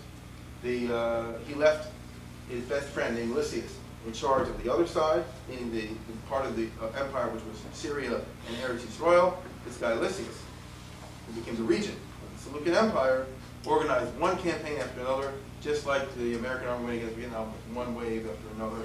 Or, you know, your world history, just like what happened now is very similar to the Dutch War of Independence against Spain, where the Spanish sent one army after another army after another army, and the Jews basically were in the position of they always have to bat a home run because they could never afford to miss once. If they have to win every battle. Israel, unfortunately today, faces this problem, the state of Israel. They have to win every war. They cannot afford to lose a war. The Arabs can afford to lose a war. They can send another one, another one, another one. We can't afford it. Same thing at that time. And as it happened, Yehuda Maccabee beat them. As I said, I don't want to go in each and every, the tale of each and every battle. If I had a great deal of time, I would do that. But it's amazing. And if you read the tactics he used and the other things, you begin to see why he's considered one of the great commanders. Oliver Cromwell, for example, who never lost a battle, always carried the Maccabees by his side. Because they always copied the tactics. And other great generals in history. But a great deal of this had to do with the fact that Yehuda Maccabee had a fanatical army at his side, very small, 2,000-3,000 men, 4,000 men sometimes. And it's very interesting. In one battle, for example, and I say I don't want to get too bogged down in this. In one battle, for example, it was like 3,000 against the 46,000. And so, on the eve of the battle, he assembled the soldiers, and to psych out everybody, he first of all said, as the Torah prescribes, at least from Muhammad's Rishus, anybody just got married, out. Anybody just built a house, out. Anybody just planted a vineyard, out. You know that rule. And anyone who's scared, anyone who's scared, out. He'll tell me, how can you afford to do it? The truth of the matter is, it's very smart. If it's 3,000 against 46,000, it's not a difference whether it's 3,000 or 2,000 against 46,000. It's not going to make a difference. So you might as well have a hardcore, at least the people who were there want to be there. And as the Torah says, make the others scared as you are scared. And second of all, the remaining troops, what he did was they had found, as we see today in Holocaust museums, desecrated Sifrei Torah, upon which the Greeks had written all kind of pagan or pornographic design in mockery. And they passed these in front of soldiers. And remember what they've done to us. Look at this. And they took out replicas of the big day Kohen Gadol. It's all in here. And he says, we no longer have a Kohen Gadol. Remember this. And of course, by the time he finished, you're ready to die. Right? These guys are ready. And they beat them. It's amazing. 2,500 against 46,000. This is, as I say, it's not in the Torah or anything else. It's written in the Greek annals. It's absolutely amazing. And it was a series of several battles, which they sent one army into Vienna, another army, and one army into Vienna. Now let me tell you right now, whether you know this or not, in the long run, Yehuda Maccabee lost. 6 or 7 years later, after this, he was killed in battle by the Greeks. The story of Hanukkah takes place in a respite in between two of these battles. After he beat Lysias the third or fourth time, what basically happened with the Greeks came with a huge army. First he came with 46,000, then he came with 55,000, then with 75,000, then with 100,000. It's amazing. See? And the Jews at the peak, according to this, never had more than 10,000. See? Now, what we're dealing with is a case where they're always coming again and they're always beating them off. In between one of these battles, that is to say, when Lysias was beat the third time, he was discouraged and he said, as I tried to explain it, he said, well, next time I'm going to come with an army of 120,000. And the Jews knew that they had 6 or 7 months to, until he goes back, reorganizes, and comes back, maybe even longer. And it is during this period when the Jews had won this battle. It turned out to be the month of December. And what he did was, the month of December. Now that the Greeks are out for a short while at least, for 6 months, the Jews said, well, now let's take over Yerushalayim and take over the Beis Hamikdash. And that wasn't hard if you followed me. What was Yerushalayim? Nobody was in Yerushalayim. didn't have to fight to capture the city of Yerushalayim. It was a dead city, a ghost town, deserted. The Beis HaMikdash was deserted and trashed. There was, across the street from the Beis HaMikdash, a Greek citadel. But the main body of the Greek forces was away. Is this understood? And I will read you what it says here about Hanukkah. In fact, let me read you the preceding paragraph. Oh, I'll read you two paragraphs. The following year, this is Lysias. He gathered together 60,000 picked men and 5,000 horsemen to fight against the Jews. They entered Edom, meaning they came into the Jews from the south, and encamped at Beit Sur, where Judah Maccabee met them with 10,000 men. When he saw how strong the expedition was, he prayed and he said, quote, and this is all in Greek, so I can't give it to you in Hebrew because we don't have it in Hebrew. He said, blessed art thou, Savior of Israel, staved off the charge of the mighty men by the hand of thy servant David. Now, evidently that's referring to, David and Goliath, David and Goliath. And you delivered the camp of the Philistines in the hands of Jonathan, the son of Saul, and his armor bearer. That's a famous story in the Tanakh, at Michmash, where the son of Shaul climbed up and defeated the entire army. So it's these things Judah Maccabee saying before soldiers can't happen. In the same way, hem in this camp, right hand of thy people Israel, let them be put to shame, in spite of the mass of their army and their horsemen. Make the enemy cowardly, melt the boldness of their strength, let them quake at their destruction, cast them down with the sword of those that love thee, and let all know thy name, praise thee with him. Unquote. So you see, and then, by the way, they used to fast. No rebel, which is against military strategy, but as I say, if you got 2,000 men, throw away the rule book. Then they fell upon each other, and there fell many of the army of Lysias, about 5,000 men, and they ran away from them. When Lysias saw the growing rout of his army, and in turn the increasing boldness of Jewish Maccabees, and how ready they were to live or die nobly, he marched away to Antioch, went home. There he levied mercenary troops in greater numbers, that he might come back again against Judea. So as I say, this was the last battle of Beit Sur, now they respite for 6 or 7 months. Okay? Judah and his brothers then said, quote, now that our enemies are crushed, let us go and purify and dedicate the sanctuary. So now the enemy wasn't crushed. So they thought that they weren't coming back. And they're not for a while. Right? Well, what do you mean? They didn't think they were coming back at all, or they just... That's obviously incorrect. They knew they were coming back. The Greeks always come back. Well, what does crush mean? Crush. Interpret it however you want. They weren't stupid. They knew they come back. He did come back not long after. Okay? So, by the way, I don't disagree with the point you're making. Meaning, what do they think? That's not what I understand. Why Why did they crush? Nevertheless, you see the situation what it is. But the Greeks did not leave. They are coming back. It wasn't killed. The army wasn't destroyed. They were just being beaten back. They had come back 4 times, come back another 4 or 5 times. Anyway, now our enemies are crushed, let us go purify and dedicate the sanctuary. Since I say they come and take over the Beis HaMikdash, they come to Yerushalayim, but they find the city totally empty. The entire army gathered together and went up to Har Zion, Mount Zion. Now, do we know all here where Har Zion is? That is not within the wall of the old city. It's off. Unfortunately today, Har Zion is a church, so you can't go there.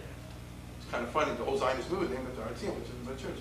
But whatever the case is, I mean, I don't mean that in a cynical way. I mean, it's an unfortunate fact. But it's off to the side beyond the Armenian section and so forth. But it's a hill from which you can see very clearly the Beis HaMikdash. They saw the sanctuary desolated and the altar profaned, the gates burned up, and weeds were growing in the courtyards, as like in a forest or on the side of a mountain. And the priests' chambers were torn down. This is the scene that they see when they come back to Yerushalayim.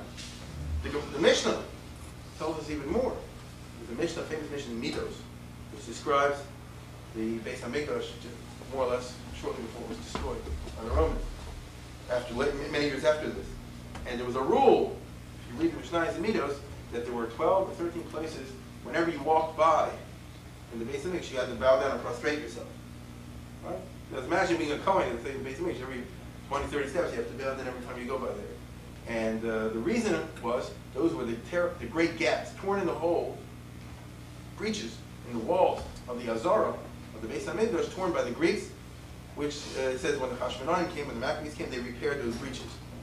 And therefore, for our purposes, we must imagine the Beis HaMikdash as a huge fortress-like structure with gigantic gaps all over the place, torn in there by the Greeks as part of their trashing program. They tore their garments, the Jews did, And they made great lamentation and put ashes on their heads. This is Judah Maccabee's army. And they fell upon their faces to the ground and blew solemn blasts upon the trumpets and cried out to heaven. Judah appointed certain men to fight against the garrison of the citadel until he could cleanse the sanctuary. In other words, they might go in the base of Mikdash, but across the street, a little beyond that, not even that, I mean, it's basically across the road. Across the road is this big Greek citadel, which can shoot at them. So what he said was, he said, oh, take half the army, whatever, you guys conduct a siege, fight against this Greek fort and keep them busy, while the rest of us can take care of the base of Mikdash. So all during the time of Hanukkah, we have to understand it. You know, in Maccabees, they're cleaning and the menorah and the miracle and all that. That's on this side of the street. On the other side of the street, there's a war going on. Okay? Mamish. Nor, by the way, does Yehuda Maccabee ever take that fort. That fort lasted for decades. Many, many years later, on the 23rd of Iyar, 25, 30 years after this, that the fort finally was captured by another Jewish leader, and that was Megillus dynasty. Now, anyway, Judah Maccabee selected priests without blemish. Now, if you need a Kohen without a mum, like it says in the Chumash, whose delight was in the law, meaning their delight was in the Torah. That's from the Tehillim, isn't it? The Torah is Hashem Chefetzo. And they purified this sanctuary, carrying out the stones that had defiled it into an unclean place. So we see, this is the Hanukkah that we're talking about, the cleaning out, the rededicating of the Beis HaMikdash. They had stones that had been knocked down by the Greeks in their, stripping and trashing operations and whatever else they did there. These stones are coming. They could be used by Avodah Zarah, they were used by Goyim, whatever it is. These were stones from the Beis HaMikdash, but they become tummy. The rules of Jewish law are that anything which is mechubar l'karka cannot become tummy, even for Avodah Zarah. If something is attached to the ground, it doesn't become puzzle, even if it was worshipped. If it's not attached to the ground, then it does. So these were stones that had been lying around all over the place. And as you see from the description that I just read you, Beis HaMikdash was really, looked horrible. Okay? And they purified the sanctuary carrying out the stones. They took counsel among themselves as to what they should do about the altar of burnt offering which had been defiled. Now this is very interesting. They looked at the Mizbeach. Mizbeach itself had been carried off and used for gold. But the other Mizbeach, which made out of, the main Mizbeach, was not made out of gold, so it was still there. The Greeks had used it for pagan sacrifices, whenever. Now what do you do? On the one hand, it's not, you can use it. I just explained to you, anything which is mechubar l'karka, which is attached to the ground, cannot become defiled in Jewish law.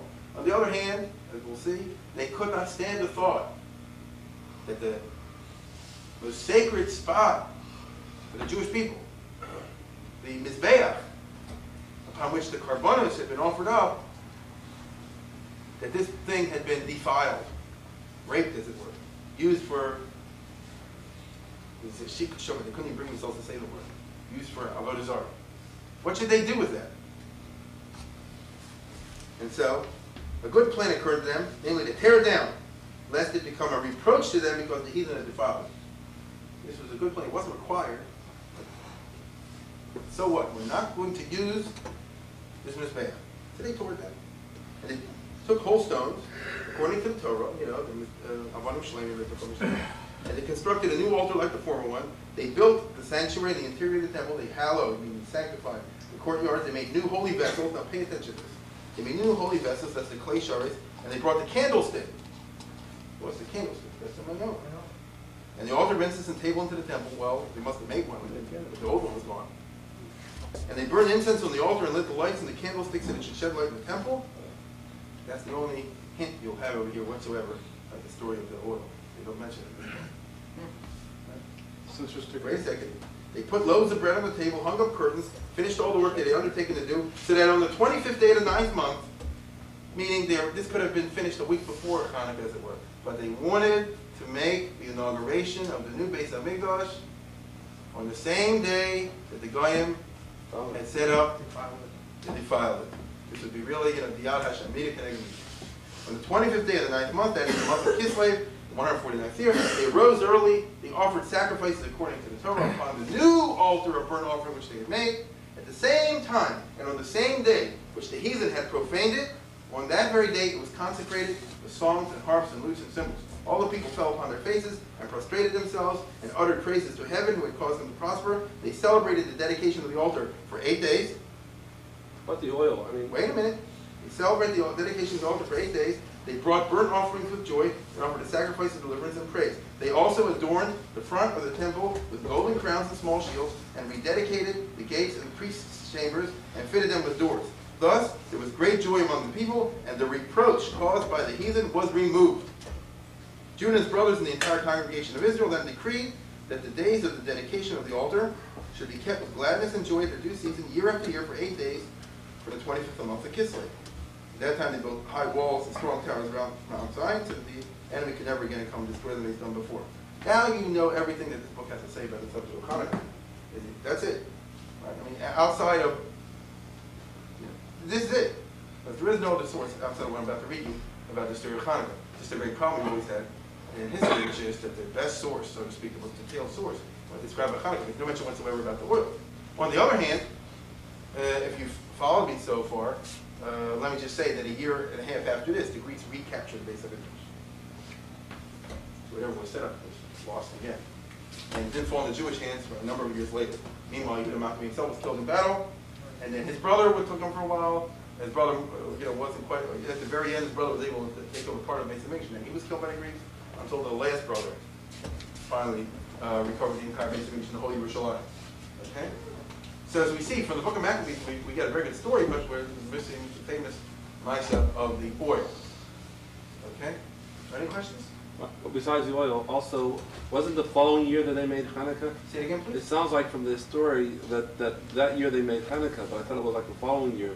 That's true. It says well, I'm about to read you. That Tanur Rabbanan that you're referring to is from the Gil's time. Well, that's in Shabbat. I thought I learned It's in it. Shabbos. The Gemara is quoting from an earlier source. The earlier source is this, Megillus Tainus. Oh, okay. That's what I said before. You were here at the beginning. Megillus Tainus is the only book written before the Mishnah. I repeat, it's before the Mishnah. From the Gemara, it says the famous question that you're absolutely right to raise, which is my Hanukkah. What exactly is Hanukkah celebration about? Rashi says, what's the name?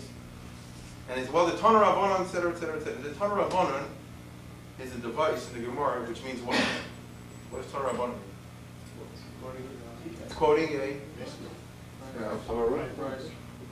It's quoting a... It's not a Mishnah, but it's quoting another Tannaitic source.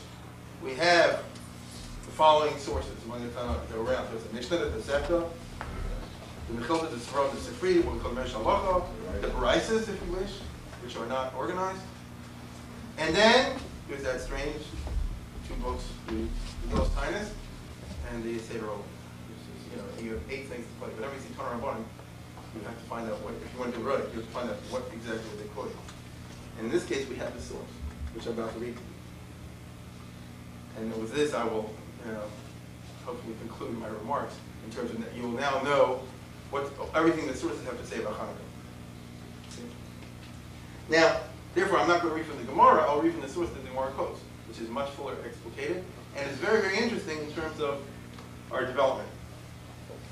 Now, again, as I say, the Megillus Tainus is done by months, as you can see here, Elul and Tishrei and Mar Cheshvan and so forth and Kislev. It really pays for the person that's interested to read through the Megillus Tainus, because you see from there that there were earlier, that already a month or two earlier, the Jews had captured other parts of the base of Mikdash. They had taken possession of the base of Mikdash, and they clearly were waiting, for the month of Kislev to make the actual rededication. For example, I'll read you this passage from Cheshvan, 23 Cheshvan, Esrim Miklosim Cheshvan, which is a month before Hanukkah. Right? It says, "But Esrim Miklosim Cheshvan is Tavja Serigim Nazrosa." But in this day, the Suri was destroyed in the Azara. This is 1 month before Hanukkah, and it says, "Here's Mitnei Shabo Sham Goyim, Abanu Sham Goyim Makom Emidu Aleim Zazonos." The Greeks, when they captured the temple, Alexander's time, and they had a citadel across the street, so they set up a place for Znus in the Azara of the Beis Hamikdash. This is part of their whole attitude of contempt. The place was, as you see, trashed, turned into a garbage heap, and worse. So they made a base zonos in the Azara of the Beis Hamikdash. You can't imagine a greater blasphemy. They did it on purpose. You cannot show greater contempt for the traditional Jewish religion than to set up something like this in the place of the most greatest sanctity of the Jewish people. I thought that wasn't their aim. You're right. I understand that. Nevertheless, this happened. So the soldiers did whatever it is. The Jews, who said the Jews didn't start this idea? All we know is, like I'm saying, this is what the sources tell us. Okay, Shetakfa Yad Beis Chashmonai. I mean, we see here, if you follow what I'm saying, from a concatenation of political events, that the Greeks actually got involved one way or another in attacking the Jewish religion. Right? Our whole point was to try to elucidate through the sources how it was that they departed from the norm. And the answer we see is the Jews got them into that. But once they did it, they did it. Okay, Shetakfa Yad Beis Chashmonai, Megillas Tiny says when the Maccabees won. No, Tlu Mehem is through. They took it and tore it down, obviously destroyed it. This base zoners. Well, Moshe Shom Avodim Tov, and underneath it, somebody found diamonds with it. But V'nimalaim V'gonzu was some, and they didn't know what to do with them. They could send them trapes, so they buried them because they were a Zora or something like that. Because they didn't know, was this from the Zonos, from the Greeks, or was this something from the ancient Beis Hamikdash? They didn't know what to do with it. So you need them. They buried it away until somebody should know what to do with it. Hey, Menachas Adayam Azachi Yovel Yonavi Yodelim Tmeis and Torahs, and they're told to this day, whenever this book was written. So it's a little Yonavi, or somebody comes and tells whether they're Tommy or Torah. Yom Shesisru Asur B'Yontav. That day was declared a Yontav. That's a month before Hanukkah. So you see that from this alone, the Chashmonaim are taking it there. Now, as I say, to get to the chase, Be'esrim Chamisha Bei Chanukasa. It says on the 25th of Kislev, it's something called Chanukasa. Timnya Yomin is 8 days long. Below the Mitzvah, we're not allowed to have a hesped. Section. Now I'm going to read you what it says, and I'll ask everyone to pay close attention to this. Section Nichnasi Yavonim Lahechol Timu Kol Shmonish Lahechol. When the Greeks entered the Beis Hamikdash, they were metame all the oil. When the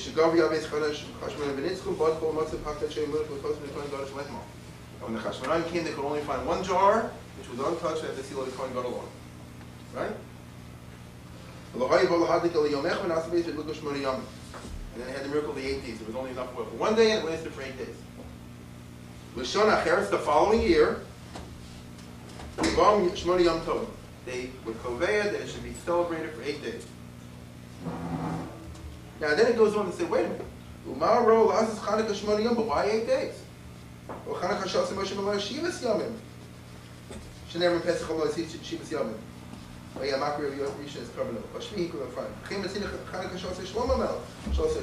other words, all the other Hanukkahs always were 7 days. Plus, over here it says, as we know, this is the famous Kasha of Beis Yosef. The first day was no miracle because there was enough oil for 1 day. So this question is obviously not from Beis Yosef, but it's pre-Mishnah. And the answer is no teretz that we find. If we look at the original source, as many are accustomed to come up with Lomdish to the but rather to say Ein Hachinami. Ma'aro Lasas Chanukah Shmoni Yom. Where's this biz of 8 days? Meaning, if it was really a Hanukkah model to commemorate the original Hanukkah, it would have been 7 days.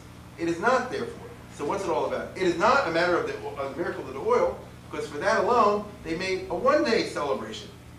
See, you know when it comes like all these other days in the Megillah times. Every time the 25th day of Kislev comes along, we should remember there was a nace once in the Beis Hamikdash, something with oil.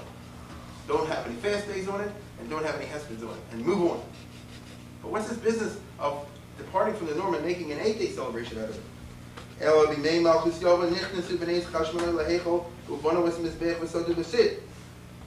the times of the Greek kings of Greece, when the Chashmonaim beat them, they came in and they rebuilt. They built an altar and they put it in cement. That's the altar we just spoke about. The Tiknabo Klisharis, and they had to make new kalim. And that was an 8-day thing. Meaning that when they came back, it took them 8 days to fashion a new altar and new kalim. They weren't necessarily fancy, as we'll say in a second, they're basically ad hoc. But they wanted to get the Beis Hamikdash moving somehow or other. And there was it was an 8-day period when they set their goldsmiths and artisans or whatever it is, to use whatever materials at hand to make new klisharis and a new mizbeach and a new whatever they used in the Beis Hamikdash. And in order to commemorate this fact that we are told here, the Chachamim said, never forget those 8 days. Now, to us it seemed like a detail. If you lived at that time, it wasn't a detail. It was very significant. You understand? All the stuff in the Beis Hamikdash had been destroyed. All the kalim in the Beis Hamikdash had been defiled. Most of it had been melted down. The stuff that wasn't melted down was used for pagan purposes. The most horrible thing possible for a Jew. And then they went through a period where everybody got together somehow, we don't know how, and made new ones. They said, well, let us never forget these 8 days, this week-long business, when we made the new ones. And therefore, we're going to also make this holiday, or this time of Hanukkah, which is a time not to fast on or to have Hespeds on, would make it for 8 days. So the 8 days is to commemorate the Misaskim of clay shards that they were What are we making lighting the 8 days things in for? the base of English. Beg pardon? So what are we lighting 8 days for? Well, my role of is neighbors. So what's this with the candles? So Gamaliel, she made Hanukkah. She told me that they want to make a commemoration. All right, make a commemoration. Go fast and don't have any losers. You want to tell me it's for 8 days? Okay. What's the bit with the candles? Because Hanukkah is really different than all these other times, which is just days you're not allowed to fast. There's a whole ritual of candles. Show us what's that all about?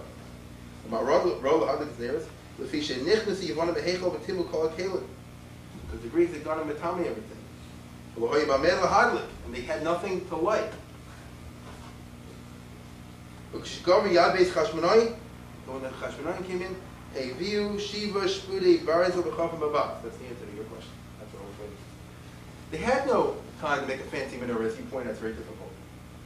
So they took 7 spears, and they stuck them together, and they plated them with some kind of cheap wood, a box, so it should look, a certain facade. And that was the menorah. And they lit it. What right do they have to do that? That wasn't specifications that it was supposed to be in there. They have a right to do that? Good question. That's what they did. Right? Say, I don't mean that speciously. Listen to what it says, though. Yeah. But they did it. Whether you think it was right or wrong, they evidently thought it was right. Let me finish. And they started to light. And that's the menorah of Hanukkah that we all talk about with the oil at 8 days and all that thing, right? In other words, it was a cheapo sort of thing. The Gemara Avodah Zarah says that later on they had a chance, they got a good one. Okay? They got a good one. But I want to tell you something. A good one satisfies the requirements of strictly of the Torah law and of aesthetics and all the rest of it. But that menorah that they built with the spears was the thing that really hit them. You see? They saw the spears and they saw the cheap menorah and they saw the struggle that they had gone through. There wasn't a single family in Klal Yisrael that hadn't lost people. There wasn't a single person there that hadn't been scarred by the struggle. There wasn't anybody that didn't feel the most unbelievable emotion at seeing this. And those people at that time, we're told here, were masaking that from now on, whenever this time of the year comes along, and if for whatever reason we decided to make it 8 days, light a candle every night. And when you look at that candle, don't ever forget that menorah. And don't think that menorah was a cheap menorah or something like that. Because we pay for that in blood. People die for this. And that's not something to forget. Now, this makes very good sense in the following context. The real din originally was 1 candle a night, period. Neri Shubesa, we all know this, right? The real halacha, even today, but the halacha l'maisa of Hanukkah, to fulfill your legal requirements, is you light a candle in the window every night, or wherever. This business of 2 and 3 and 4 and 5 candles is what we call mahadr min mahadr. You want to go very far. You want to be mahadr, with the extra medactic in mitzvahs. Actually, we could talk about the term mahadr. Let's do that for a second. As you see, this is what the sources tell us. It goes on to tell us, what about Hallel? Why did they make up the thing? You say Hallel, Marol means Hallel. Whenever a great nace happens, we're supposed to commemorate with Hallel. And they felt that this was a great nace, that the fact they were able to get back to the Beis Hamikdash, who would ever have thought of this a year or two ago, when the Jewish people were at the bottom, and this is something that deserves to be commemorated with Hallel. That's basically what the Megillah Tainus has to say on the subject. It's very significant, because what it means is this. These remarks will close. What it means is that the original Hanukkah was designed around the idea of a combination of 4 events. It was designed, the miracle of oil was not designed to be reenacted as we do today. The reenactment ceremony that has become popular among all of us is Mahadr min Mahadr. It's a different thing. What we do now by adding lights every night is we reenact the miracle of the oil. Whether you go like Beishamah, like Beisil, you're reenacting this. 1 candle this night, another candle that night. What are you doing by adding candles? You're not commemorating the menorah, you're commemorating the days.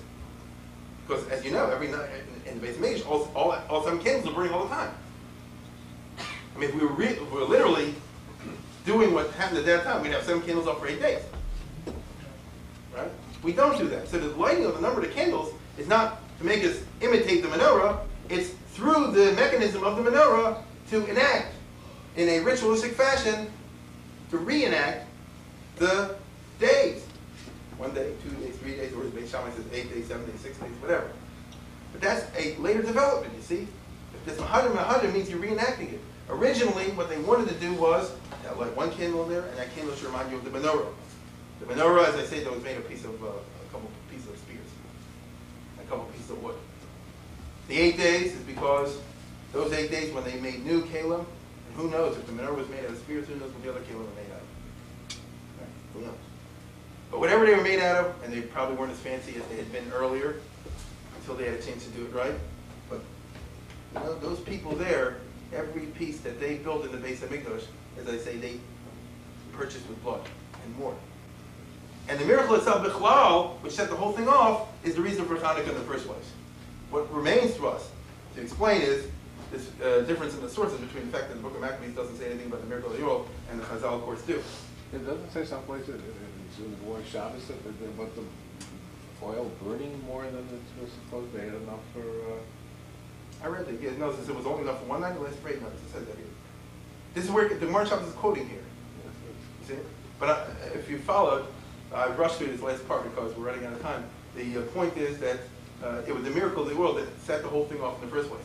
Now, there are arguments in the Poskim and the Rishonim that say, you know, the Al Hanisim is more or less designed around the idea of the days of the victory. Okay? This does not hold water from the point of view of history, because you see, this wasn't a victory, it was just an episode. Shortly thereafterwards, they lost again. A few years later, Judah Maccabeus was killed. It is an episode. It is an episode that has been granted eternal meaning by Chazal, because, well, the nace you can't take away. Now, why is that mentioned here? That's not clear. The best from answer that's given, the only one that I've ever seen, was by the modern history 100 years ago, the Doros HaRishonim, Yitzchak Isaac Levi Benowitz, who's more or less the greatest of the Frum historians. He's a person of a very violent temper, wrote all kinds of books against all the other historians and tore them to bits. And his point, and he was fully familiar with what I just outlined to you tonight. And what he says, of course, well, the Book of Maccabees, by the time it was published, the Tzaddukim were in power, and they were against all the mitzvahs Rabbanon, or at least many of them. And the idea of the 8 nights in the oil thing is revolving around the idea of a mitzvah Rabbanon, and they were more interested, because they were nationalistic and talking about the victories of the Maccabees. They on purpose downplayed that aspect and wanted to turn Hanukkah into more Zionistic, if you will, more nationalistic holiday. That's the answer. You know, we can argue about it back and forth. But I have tried tonight, at least, to give you the basis for argument. And as I say, now you know what the sources that are out there have to say on the subject of Hanukkah. Good luck.